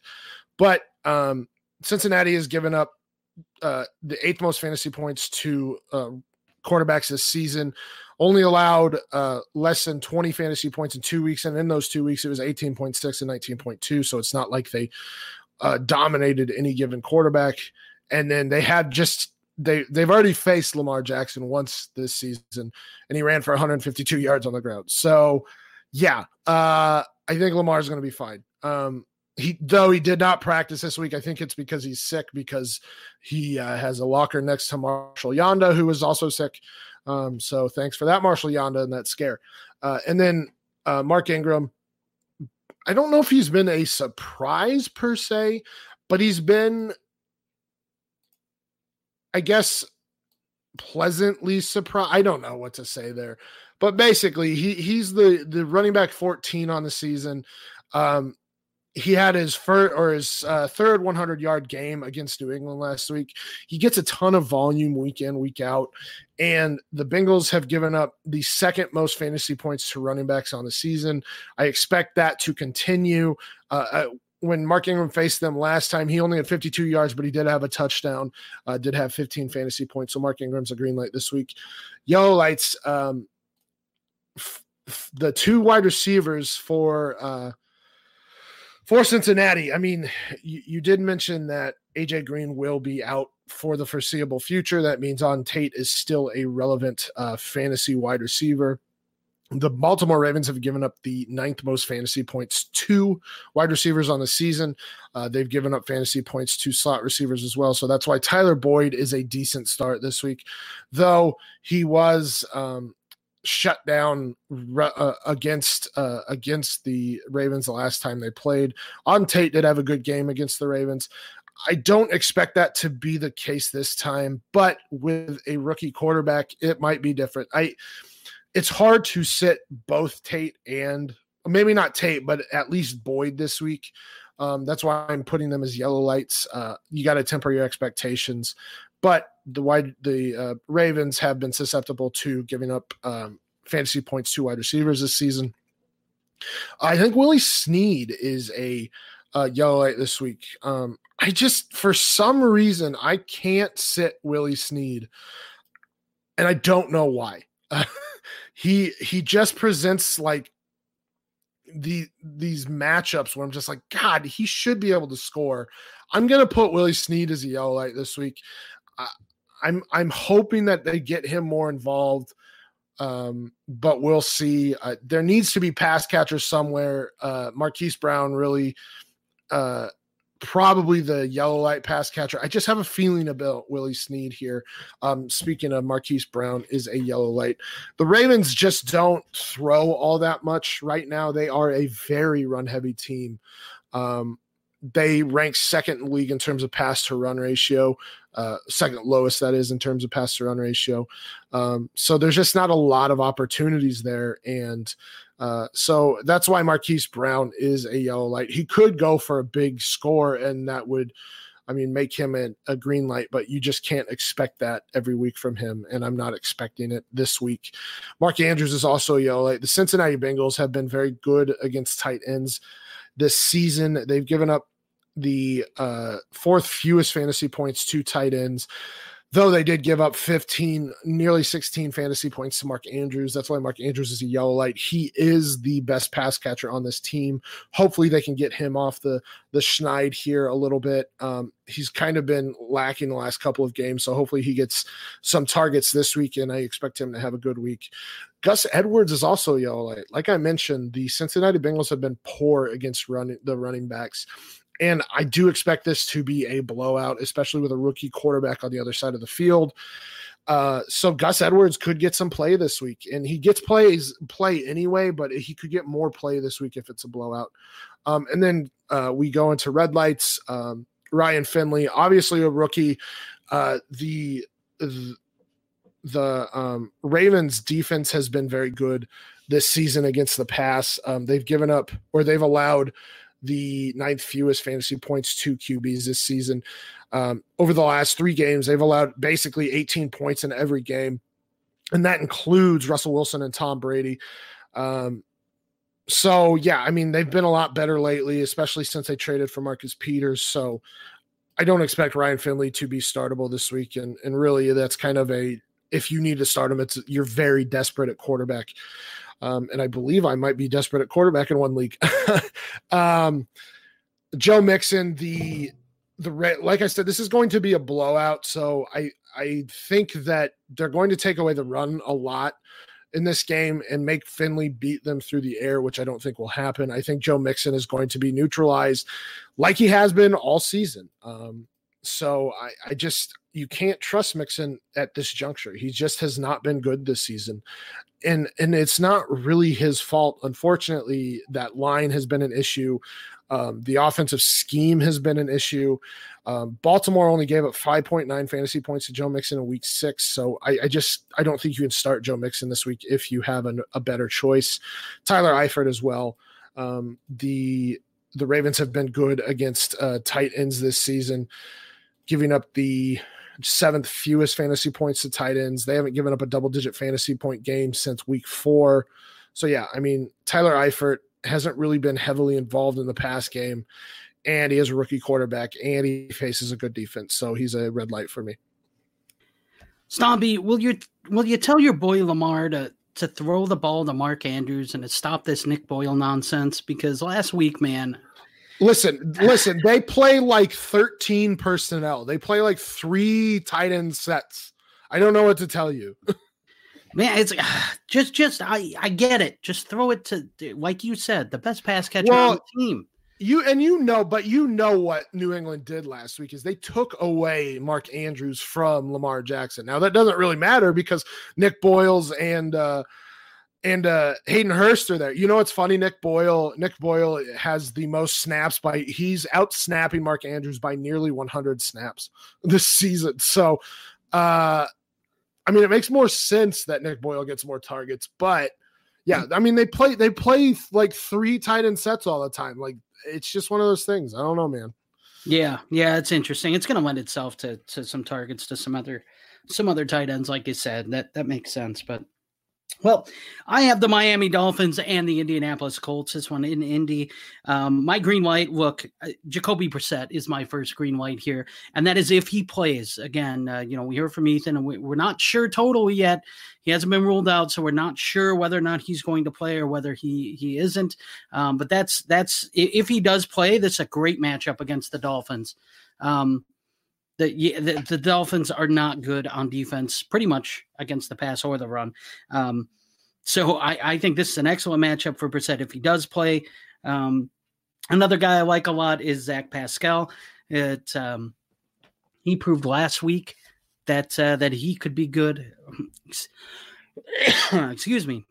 He proved last week he could be good, and with T.Y. Hilton out, it seems like this is another nice spot for him against a Miami defense that hasn't been good stopping the pass or the run, which brings me to my next green light, Marlon Mack. I think this is the game that they get him right. He's been off a little bit these last few games, and it hasn't been that he's been off so much as they just haven't really fed him as much as they did earlier in the season. He hasn't really gotten in the end zone much. So this is a get-right game for Marlon Mack. If you have him, I'd fire him up. I really like his potential this game at home against Miami, another struggling defense there. My yellow whites, Mike Gesicki. The Colts are really bad against tight ends, which is shocking because their defense has played pretty well. I mean, they're middle of the pack, a little over middle, a little better than middle of the pack in a lot of areas, but not against tight ends. So Mike Gesicki, this could be another game where Gesicki gets a lot of looks. Ryan Fitzpatrick to me is a yellow white. I think the volume could be there. They could be behind. He could be asked to throw a lot. They're also down running backs. Mark Walton being suspended for 4 games. They just traded Kenyon Drake.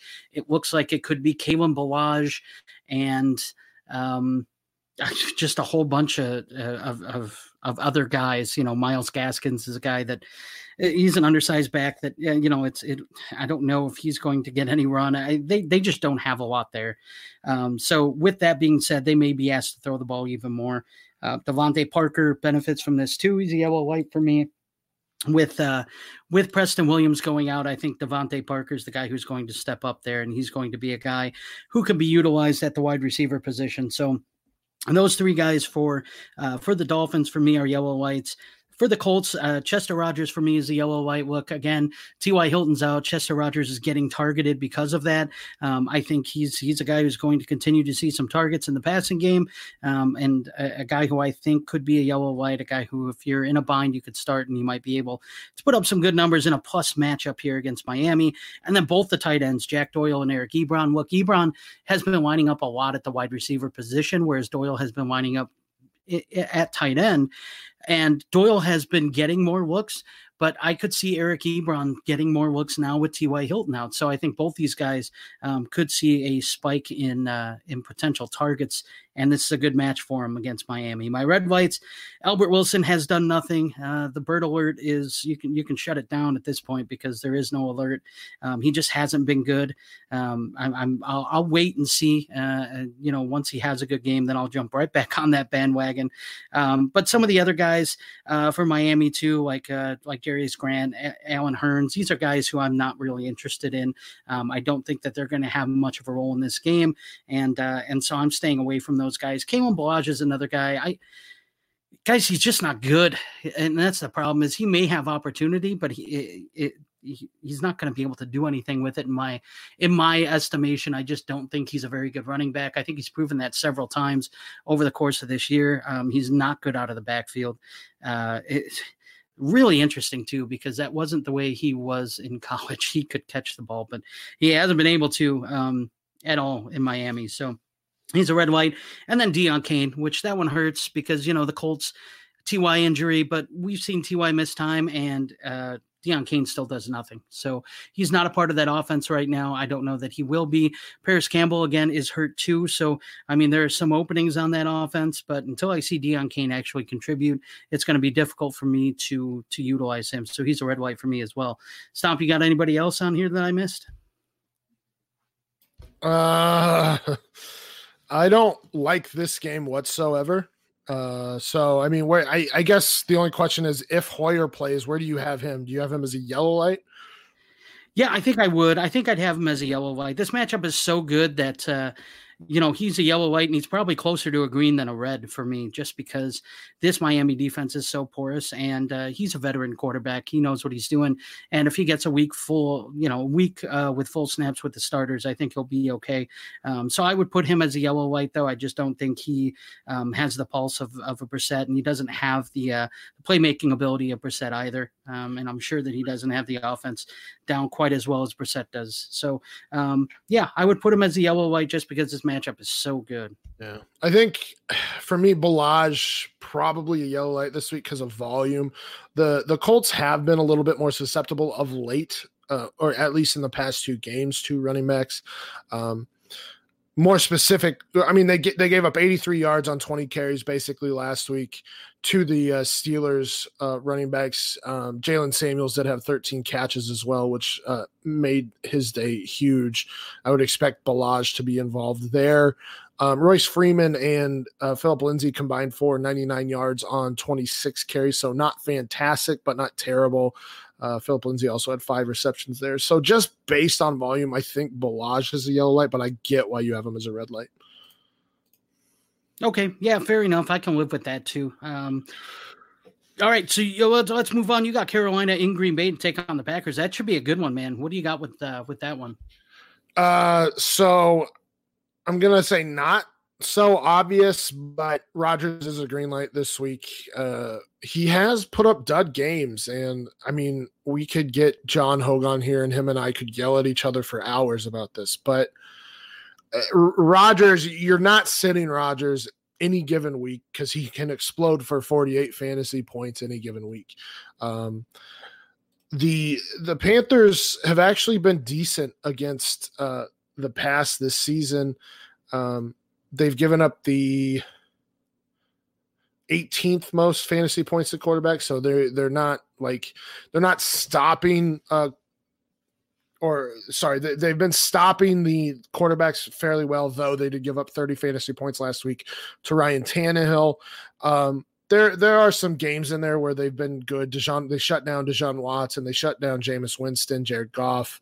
Kyler Murray had a good game. Jameis Winston had a good second game in there. Gardner Minshew had a fantastic game. So it's kind of they're middle of the pack against QBs, but you're just not sitting Aaron Rodgers, so he's a green light. Devontae Adams did have 11 targets last week, caught 7 of them. He seems to be back. I think Aaron Rodgers appreciates that he's back because he gets his binky back effectively. So he's a green light this week. The Panthers have been bad against wide receivers, especially of late, though last week they did shut down the Tennessee Titans wide receivers. But before that, they were basically giving up double-digit fantasy points to at least 2 wide receivers in every week. So, I mean, Devontae Adams being the wide receiver he is and being the top pass catcher for the Green Bay Packers, you have to start him this week against Carolina. I think he's in for a big game.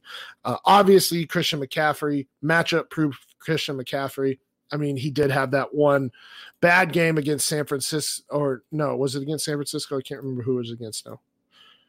No, it was against Tampa Bay, who is the one of the top defenses against the run.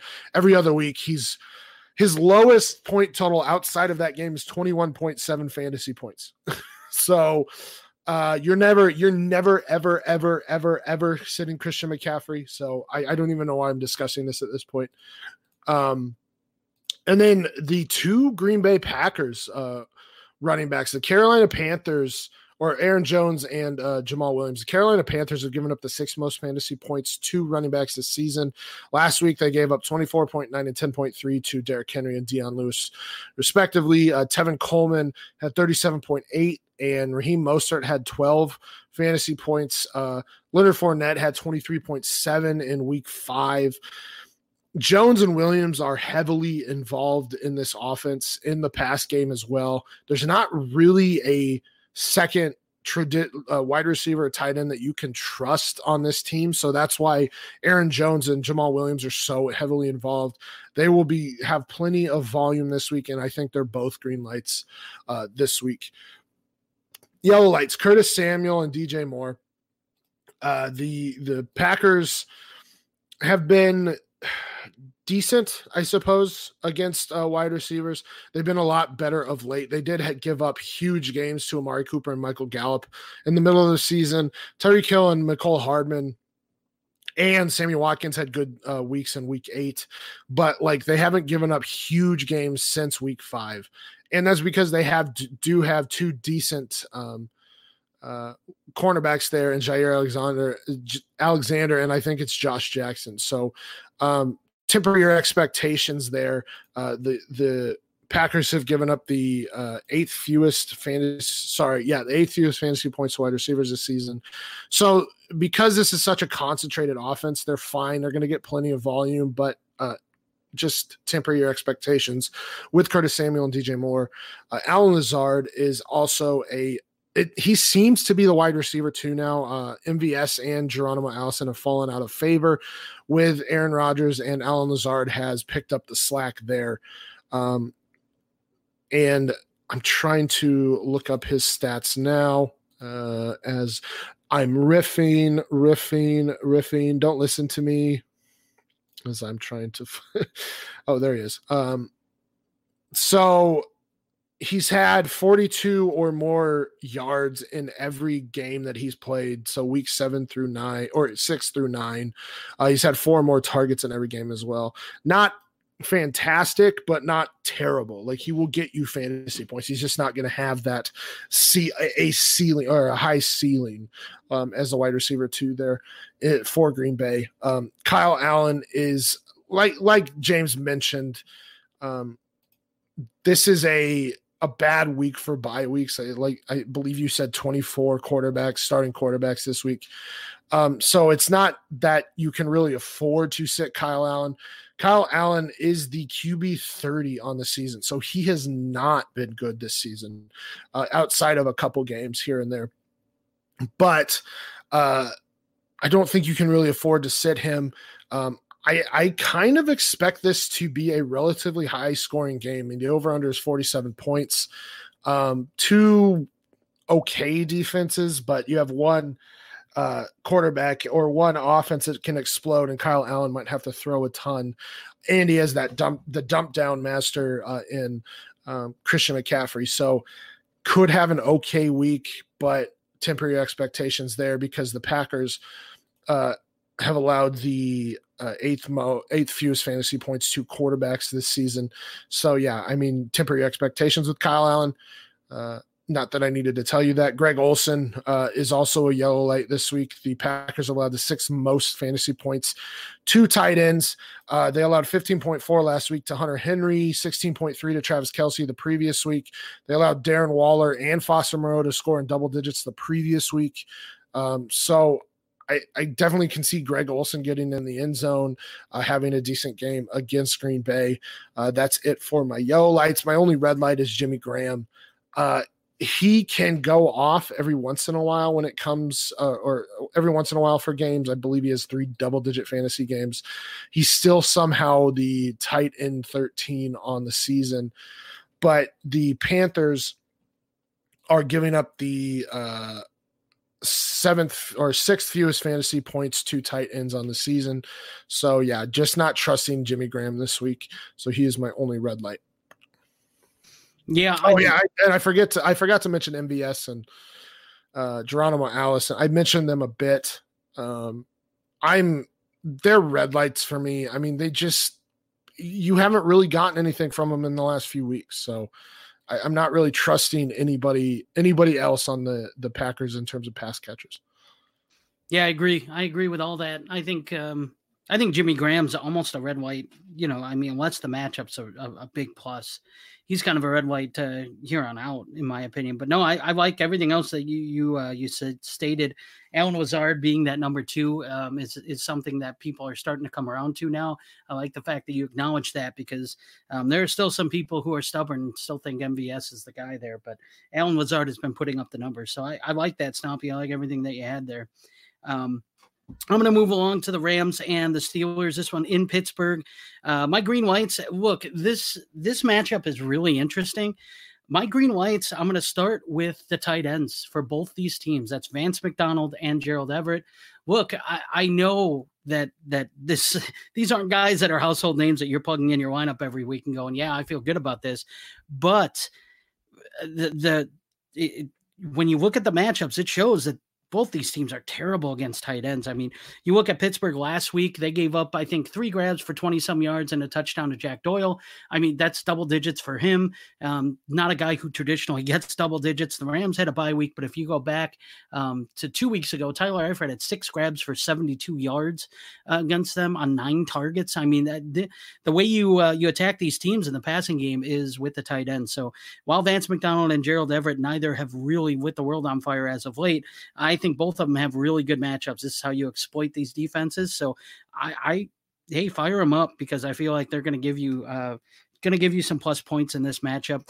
My other green light's Cooper Kupp, and he's getting to the point where he's almost matchup proof. Jared Goff locks in on Cooper Kupp. It looks like Brandon Cook's going to miss another week and maybe even more, which means Cooper Kupp and Robert Woods are going to be targeted even more. So I really like Cooper Kupp. I don't know how he cannot be a green light for most in most weeks. Yellow whites for me. Jared Goff's a yellow white. Well, Pittsburgh's pretty good against opposing quarterbacks, but they're not great. They're a little bit better than the middle of the pack, which is nice. This one's at home in Pittsburgh. So Goff could struggle a little bit, but I do still think Gerald Everett and Cooper Kupp are going to make his day. Really, both these teams are good at shutting down the run. So I think both these teams are going to have some higher pass attempts. Robert Woods to me is a yellow white. I think that he's going to get some targets, but I do think that with this being a tight end game, Gerald Everett's going to get a lot of targets. Cooper Kupp, of course, is going to get targets. And so I think Robert Woods may take a little bit of a backseat to those guys, which has been the case this year. He's been good. He just hasn't been nearly as good as he was last year. Mason Rudolph's a guy who I have as a yellow white as well for the Steelers. To me, this is an interesting matchup. The Rams are decent against opposing quarterbacks, but Mason Rudolph, I just don't know what to expect from him. We see a lot of dump off passes, a lot of over the middle stuff, and that's some of the things the Rams are really good at.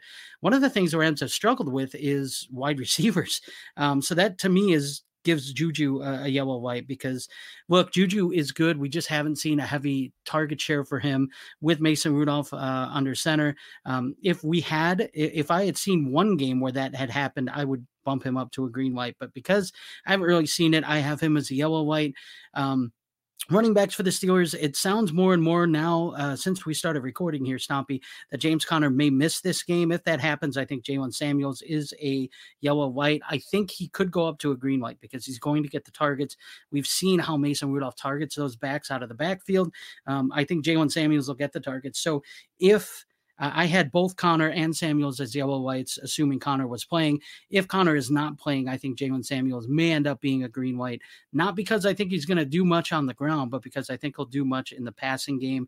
Deontay Johnson's another guy who's a yellow white for me. He's getting targeted, and he's clearly the number 2 option there in that passing game, but I don't know that amounts to much with Mason Rudolph really dumping the ball over to the middle of the field like he has been and really targeting the running backs. Todd Gurley is also a yellow white for me. This Pittsburgh defense is really good against opposing running backs. So to me, Todd Gurley is a guy who, he can make his day with one big run, but we just haven't seen it in a while. And I don't know that we will in this matchup. This isn't a great matchup for him. So I give him a yellow white, probably closer to a red white than a green white for me as well. The only red white I have is Josh Reynolds. I just don't expect him to get very many targets. Again, I think this is a Gerald Everett game. I could even see their other tight end. Why am I'm forgetting his name now?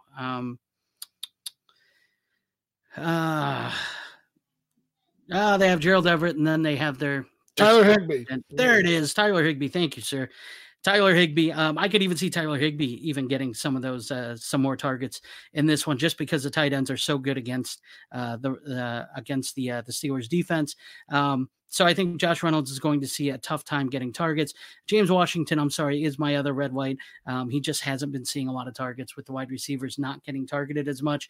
He's kind of the guy that's fallen by the wayside. So I don't think he's a guy that I would be I'd be trotting out there at all this week either. Is there anything else, Stompy, that you got on this one? So I disagree on James Washington. I believe he's had 6 targets in back-to-back games. So. Oh, wow. Okay. Oh, sorry. He's had 6, 6, and 4 the last 3 games. And then he's had 4 more targets in 5 of 7 games that he's played. So he had 69 yards last week. He had 52 yards in week 5. I actually don't mind James Washington in this game because I don't know if Juju will be shadowed by Jalen Ramsey, but it seems like James Washington can get the benefit here with the other cornerbacks paying attention to Deontay Johnson and Juju Smith-Schuster. Yeah, that's interesting. Looking back at some of these matchups, it looks like James Washington kind of fell off my radar a little bit. Last week, he definitely had a good week. The week previous, he did have those 6 targets, but he only held in 1 for 21 yards. So I didn't think, didn't really think that he was very involved in that passing game with only seeing the one grab. But obviously, he was targeted heavily, and that's what we want to look at. We want to look at how targeted he is. So he might be a guy that could surprise, especially in the slot, and especially because it seems like Mason Rudolph is going to him. As a matter of fact, kind of seems like that's the only receiver he's going to on a weekly basis. So maybe he is a guy. I'd probably just from you bringing that up to me, I'd probably bump him up to a yellow light for sure.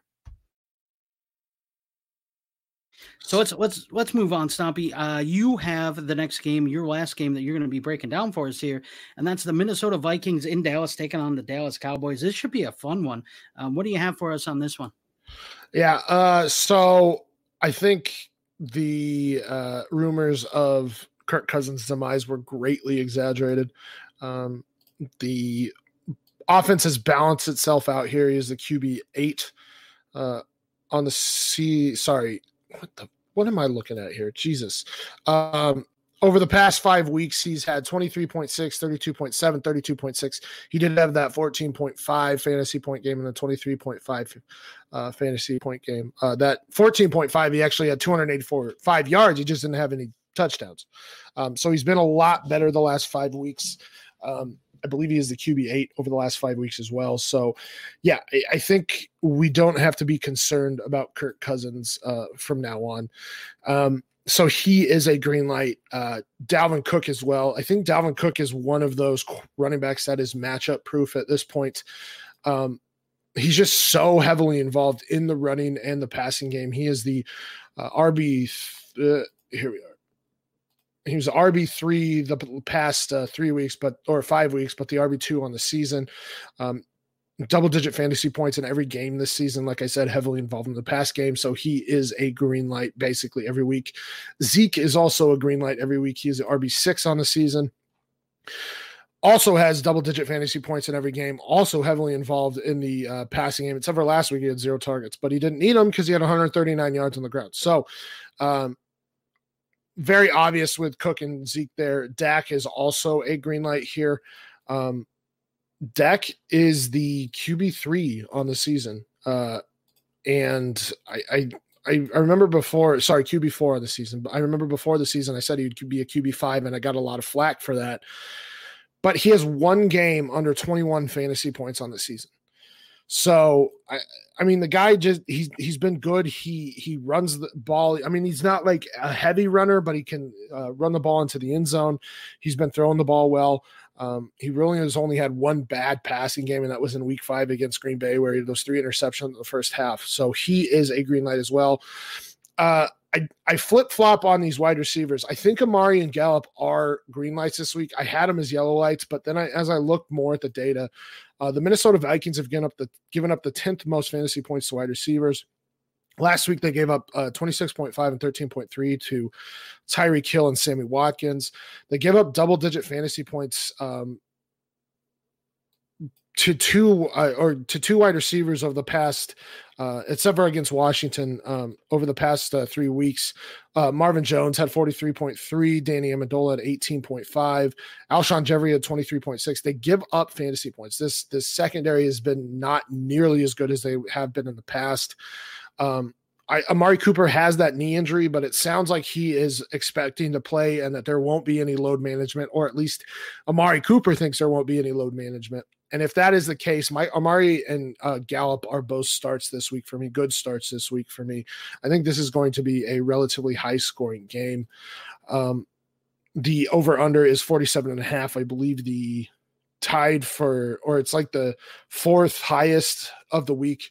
So I think this is going to be high scoring. There's going to be plenty of throwing, and Amari and Gallup, because of the concentration of that offense, Amari and Gallup will get plenty of opportunities this week.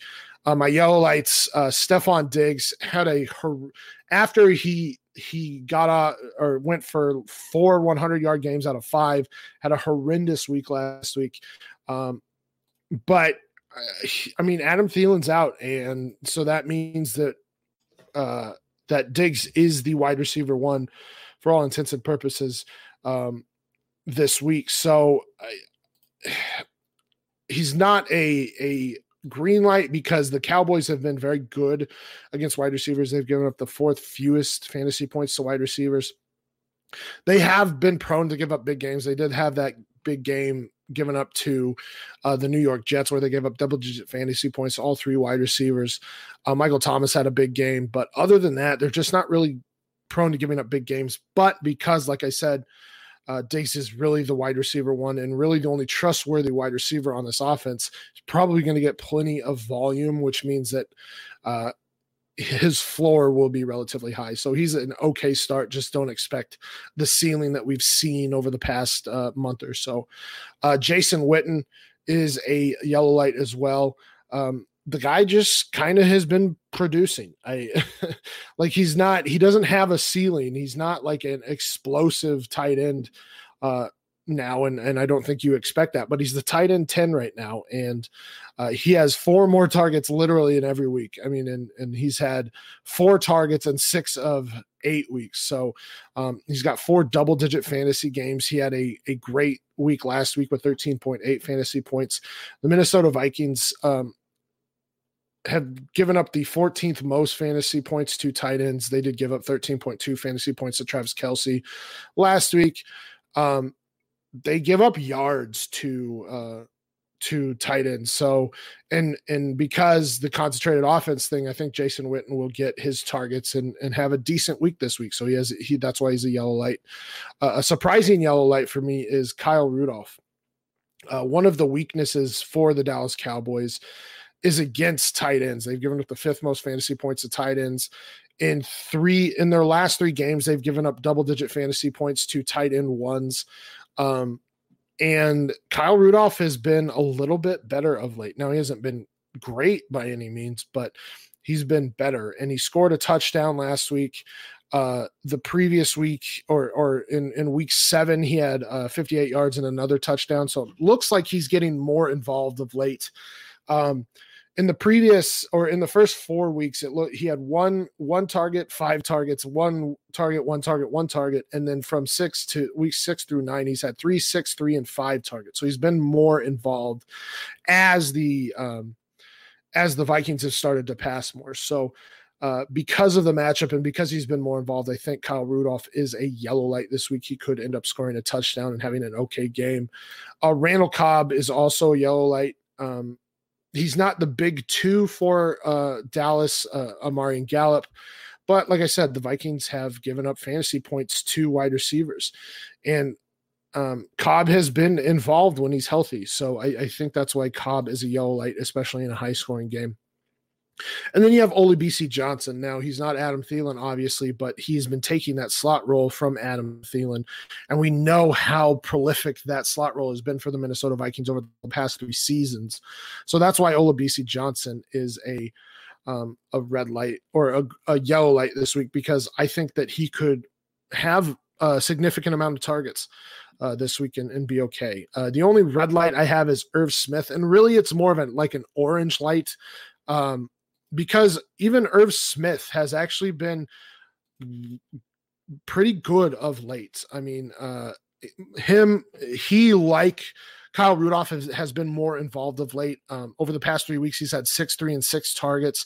He's had 11 fantasy points, 5 fantasy points, 7.3 fantasy points. So he's not been prolific by any means, but he has been getting involved. And if he gets into the end zone, I mean, that's a good week for you, especially if you're streaming tight end. So though I would choose Rudolph over Irv Smith, if you had to start Irv Smith, I don't hate it. Yeah, I'm kind of with you there. That's a tough situation to read for me too. I think I'm with you. I don't hate it, but I wouldn't feel comfortable starting him if I had to either. So yeah, I'm going to go ahead and finish this off, Stompy. I've got the Monday night game, the Seattle Seahawks going to San Francisco to take on the San Francisco 49ers. this one should be fun. My green-white, my slam dunk in this game is George Kittle. Seattle's not good against tight ends. Kittle has been starting to look better and better over the past couple weeks here. Jimmy Garoppolo is becoming more comfortable with him. So to me, the slam dunk of this one is George Kittle. Russell Wilson's a green light for me. I don't care that San Francisco is great against quarterbacks. He is matchup proof, in my opinion. He has been so good this year. He can just do it in any way, shape, or form. I mean, Seattle is good at running the ball. San Francisco is great at stopping the run. Well, that's fine because, Russell Wilson can make plays out of the pocket, in the pocket, with his legs. I mean, he can just do it all. I think it's difficult to hold a guy down like that when he's playing at this high of a level. So for me, he's still a green light. He's still a guy that I would start up, and I wouldn't have too much hesitation on it. Emmanuel Sanders is a guy who is a green light for me.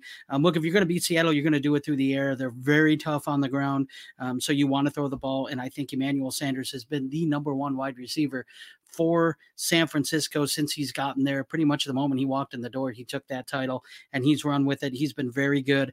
And Jimmy Garoppolo is a green light for me too. I'd start both these quarterbacks with confidence. I think Garoppolo is going to have to throw the ball to beat Seattle. This one's at home in San Francisco on Monday night. So I definitely think there's a lot here with the division game, but I think Garoppolo's the kind of guy that, in this plus matchup, I'd feel comfortable starting him. He's looking more and more comfortable in San Francisco, and he's not a guy that I'm high on long term, but right now he's really playing at a nice level. He's found a nice spot for himself. So he's a guy who I would, again, with bye weeks being what they are, this is a guy this week that I'd feel very comfortable starting. My yellow whites, look, Deebo Samuel, I like Deebo a lot. I really do. I think he's still going to be a very good receiver in this league.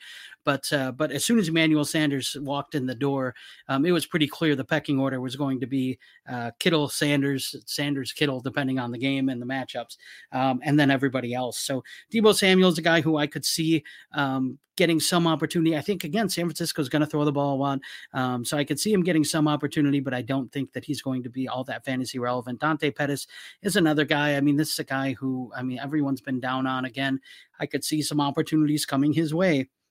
And he's the kind of guy, too, that could take one play to the house. I mean, he really is a dynamic type player, but he just doesn't seem to get the targets this game.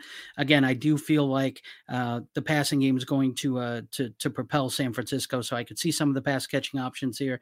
Tevin Coleman I have as my yellow light. Again, for me, it's just, can he be involved in the passing game, or can he find it, fall into the end zone and get a touchdown? He's been getting more of the workload than the other backs, so that's why, to me, he's the yellow light over the other guys. Sorry, Chris Carson to me is a yellow light as well, and San Francisco is great against the run, but Chris Carson, he's been good. He's been really good. And if San Francisco is competitive in this game, they're not going to abandon the run. They're going to continue pounding that ball. Carson's good enough to where he can run and get those strong yards on the inside, but he's also good enough on the outside. He's got good enough vision to be able to bounce it back. He's just an all-around back.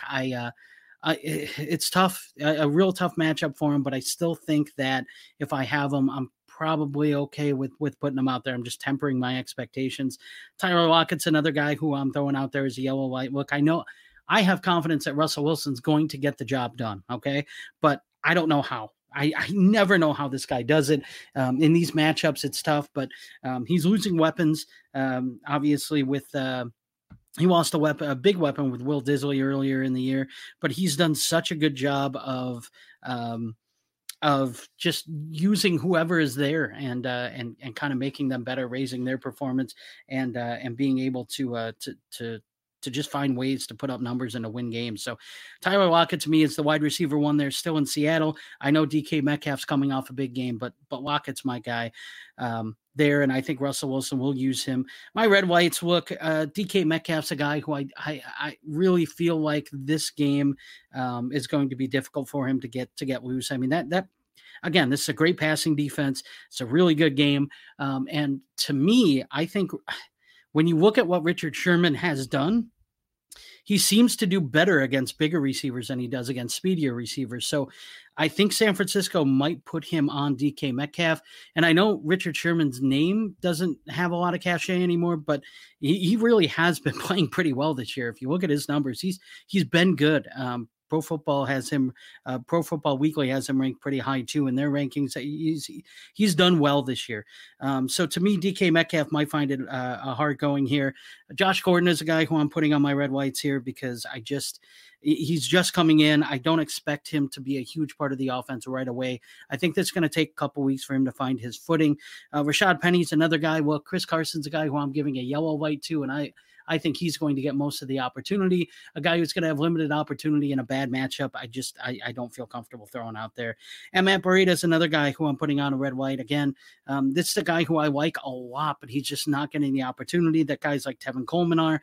And when he does get the opportunity, again, he's got a pretty tough matchup here too. Seattle's pretty good against the run. So I feel like they're going to San Francisco's going to have to throw the ball a little bit more in this game than what we're used to seeing them do.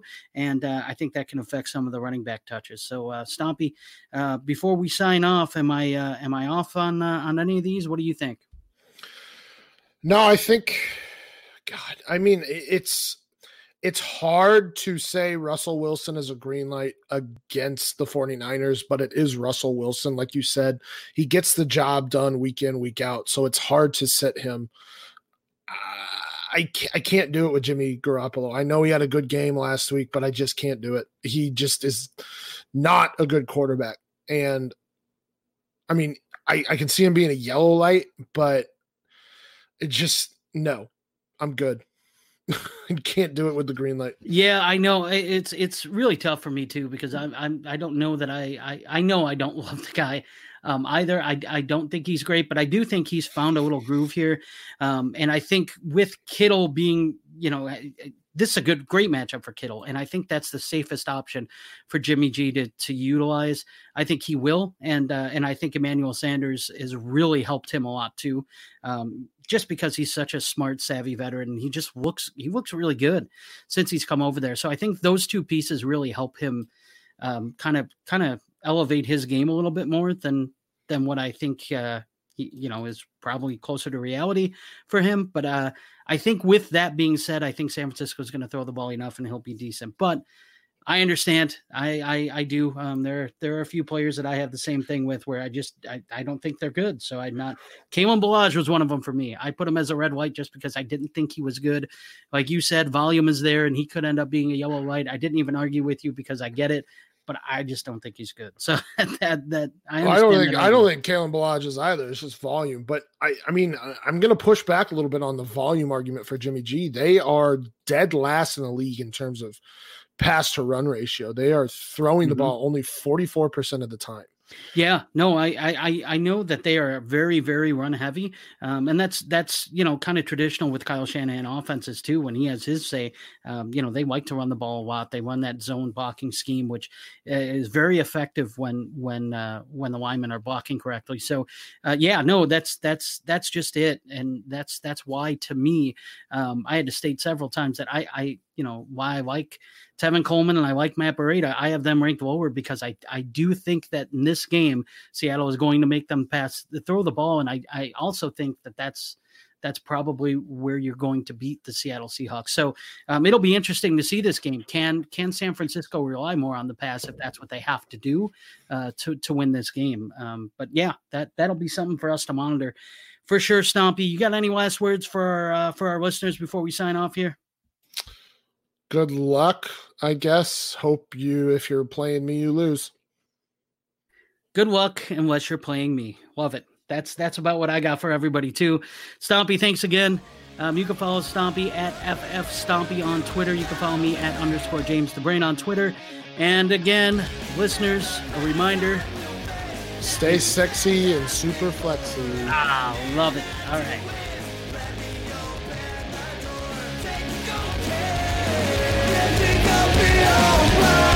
Short of deep